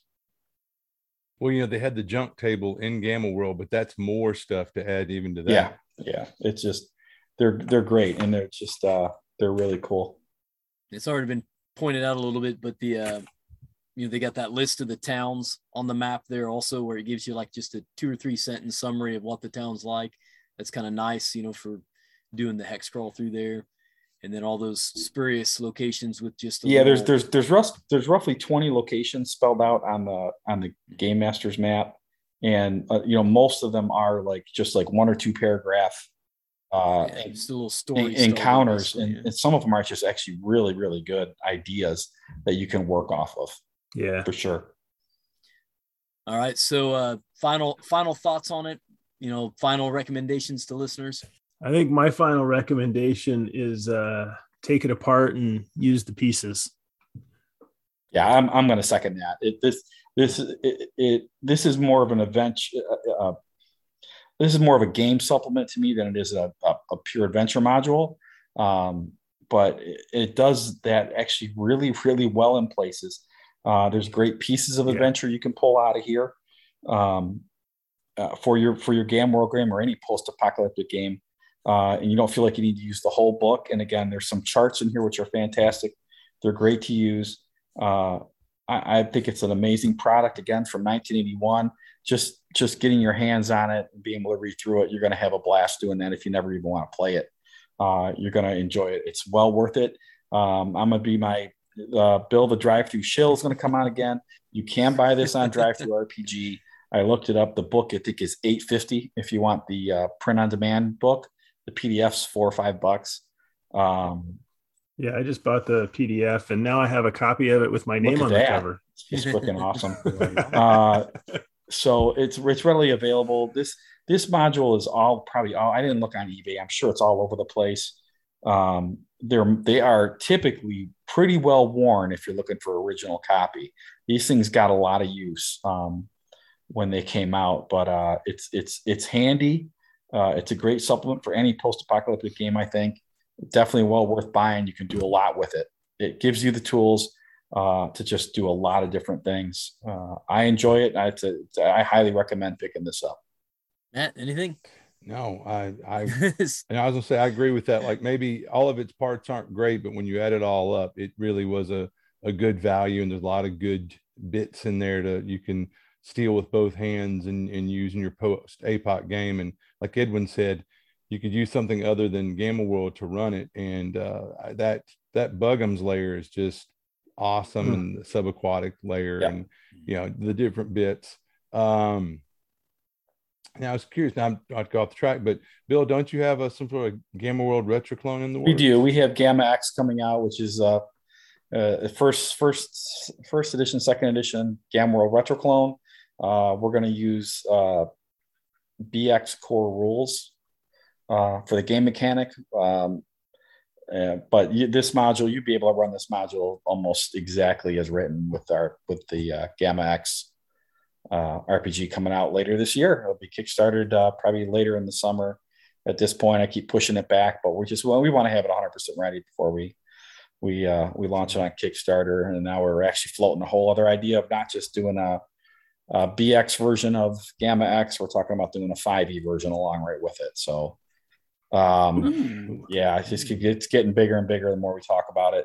Actually, I got a ton of work done on it, but I'm nothing for 5e, so that would push us back a little further. But we're gonna do we're doing Gamma X, and we're actually doing Boot Hill retro clone Gunfighter X, and then we may or may not do Frontier X. I'm not sure, which you can figure out where that's coming from. So. But and the whole idea is you can mishmash all these together. So you could take your BX RPG player character and drop them into Gamma X and not miss a beat. But yeah, thanks. Nice. Thanks for the plug, Matt. What? I know OSE just kind of made more of a formal statement that they're also going to try to dip their toes into the post APOC world here. So yeah, and I need to beat them to the punch because, like I said, we've been talking about this for probably about 2 years now, and we've got artwork out there, we got cover work out there. We just got to get this thing going. So yeah, you mentioned it some years ago, and I've been champing at the bit to play it. Yeah, I was giving you heck at the last NTRPG about come on. Yeah, we actually started play testing it at the last NTX RPG. We play tested it. I didn't get I was heartbroken. I ran a play test at Gary Con 2, which I didn't mention as far as gaming because I'm trying to keep it on the lowdown a little bit because I feel like I've been talking about it, and it's like we're not ready to launch it yet. So it's getting there. Fair enough. Cool. I can't wait to play it, man. All right. Now that we've gotten later into the evening here, it's time to ambush you here, Matt, with Geek Credit segment. Uh-oh. Are you ready? I think my connection's getting bad again. That's what I was saying. I was like, he's going to pop out here. What are the odds? Hey,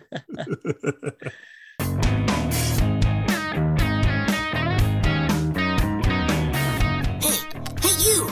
Do you have any Geek Credit?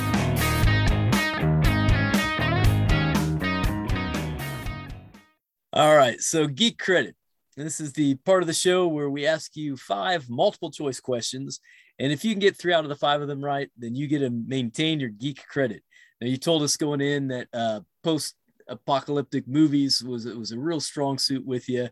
And of course, gaming. So I tried to keep my questions within that vein. And I swear, I tried to, I've had recent criticisms that my questions are a little intense.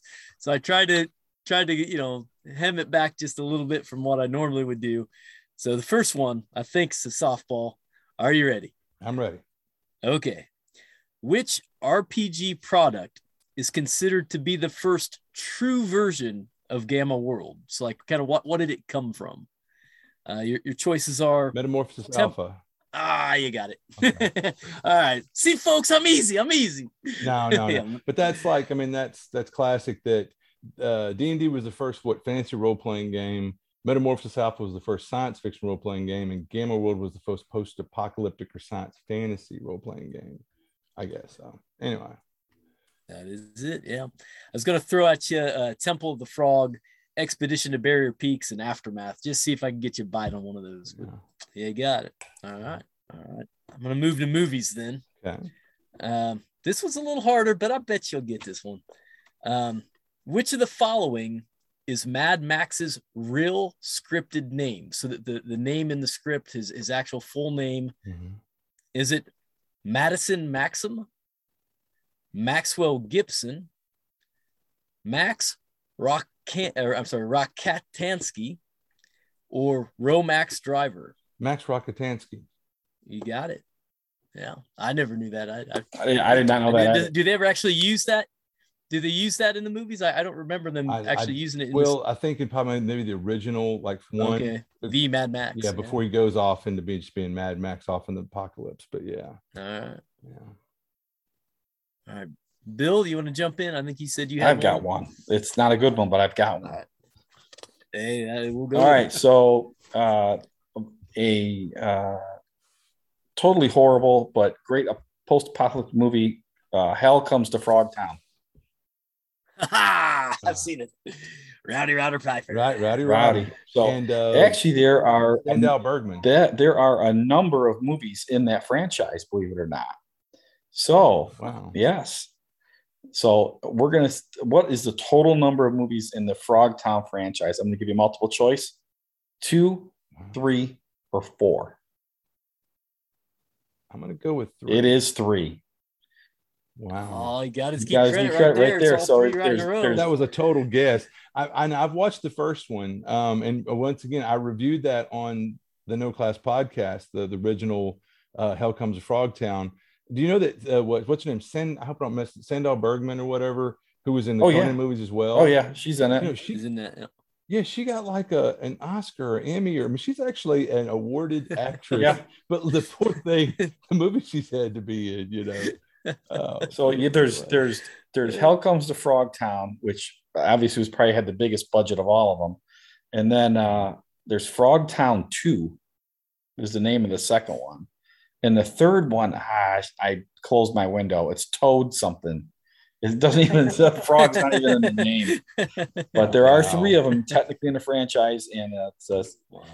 You does not put it on me because now I'm gonna have to check those out. I'm gonna have to see them. Yeah, they look really, really, really bad. Friday does not play in the other 2, so you're gonna be let down just right there. Oh man! All right, so staying in this vein, which of these post-apocalyptic movies is set furthest into the future?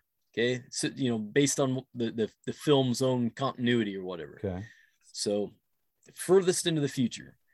Which is it? Is it A Boy and His Dog, Road Warrior, Escape from New York, or Waterworld? I'll say Waterworld. I would have said the same. That would have been my guess. Yeah, so Boy and His Dog is set in 2024. Mm-hmm. Road Warrior is 1979. Yeah. Escape from New York is 1997.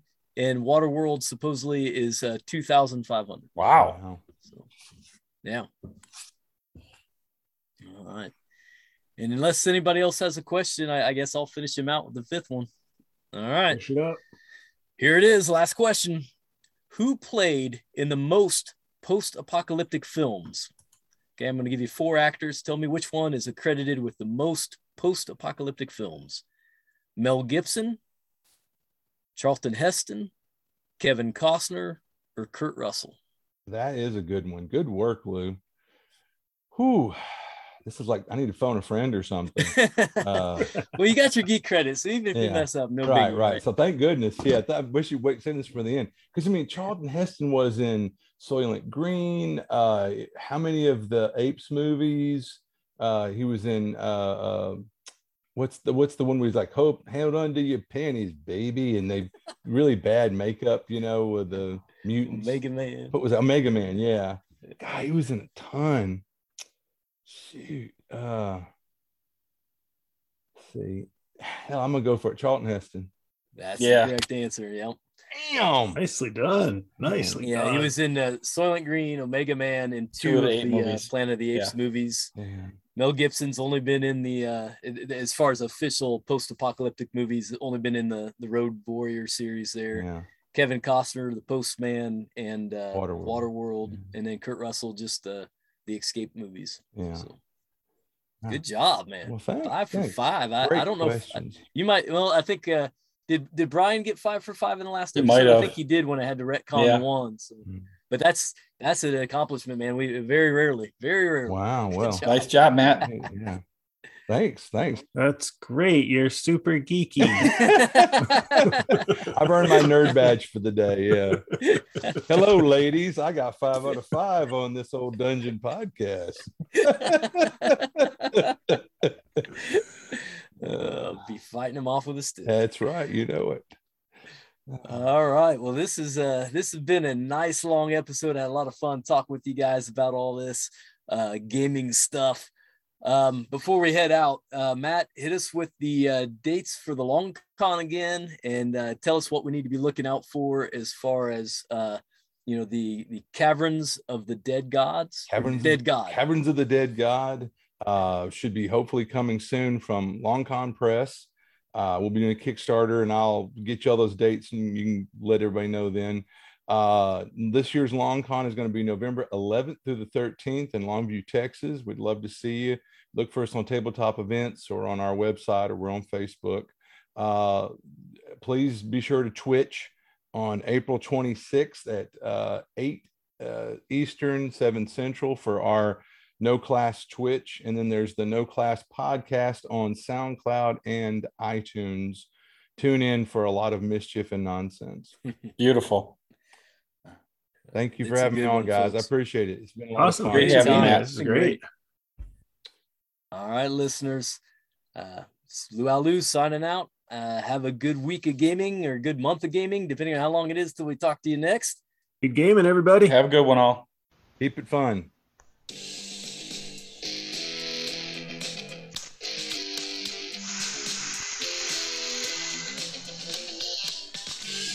You have been listening to This Old Dungeon.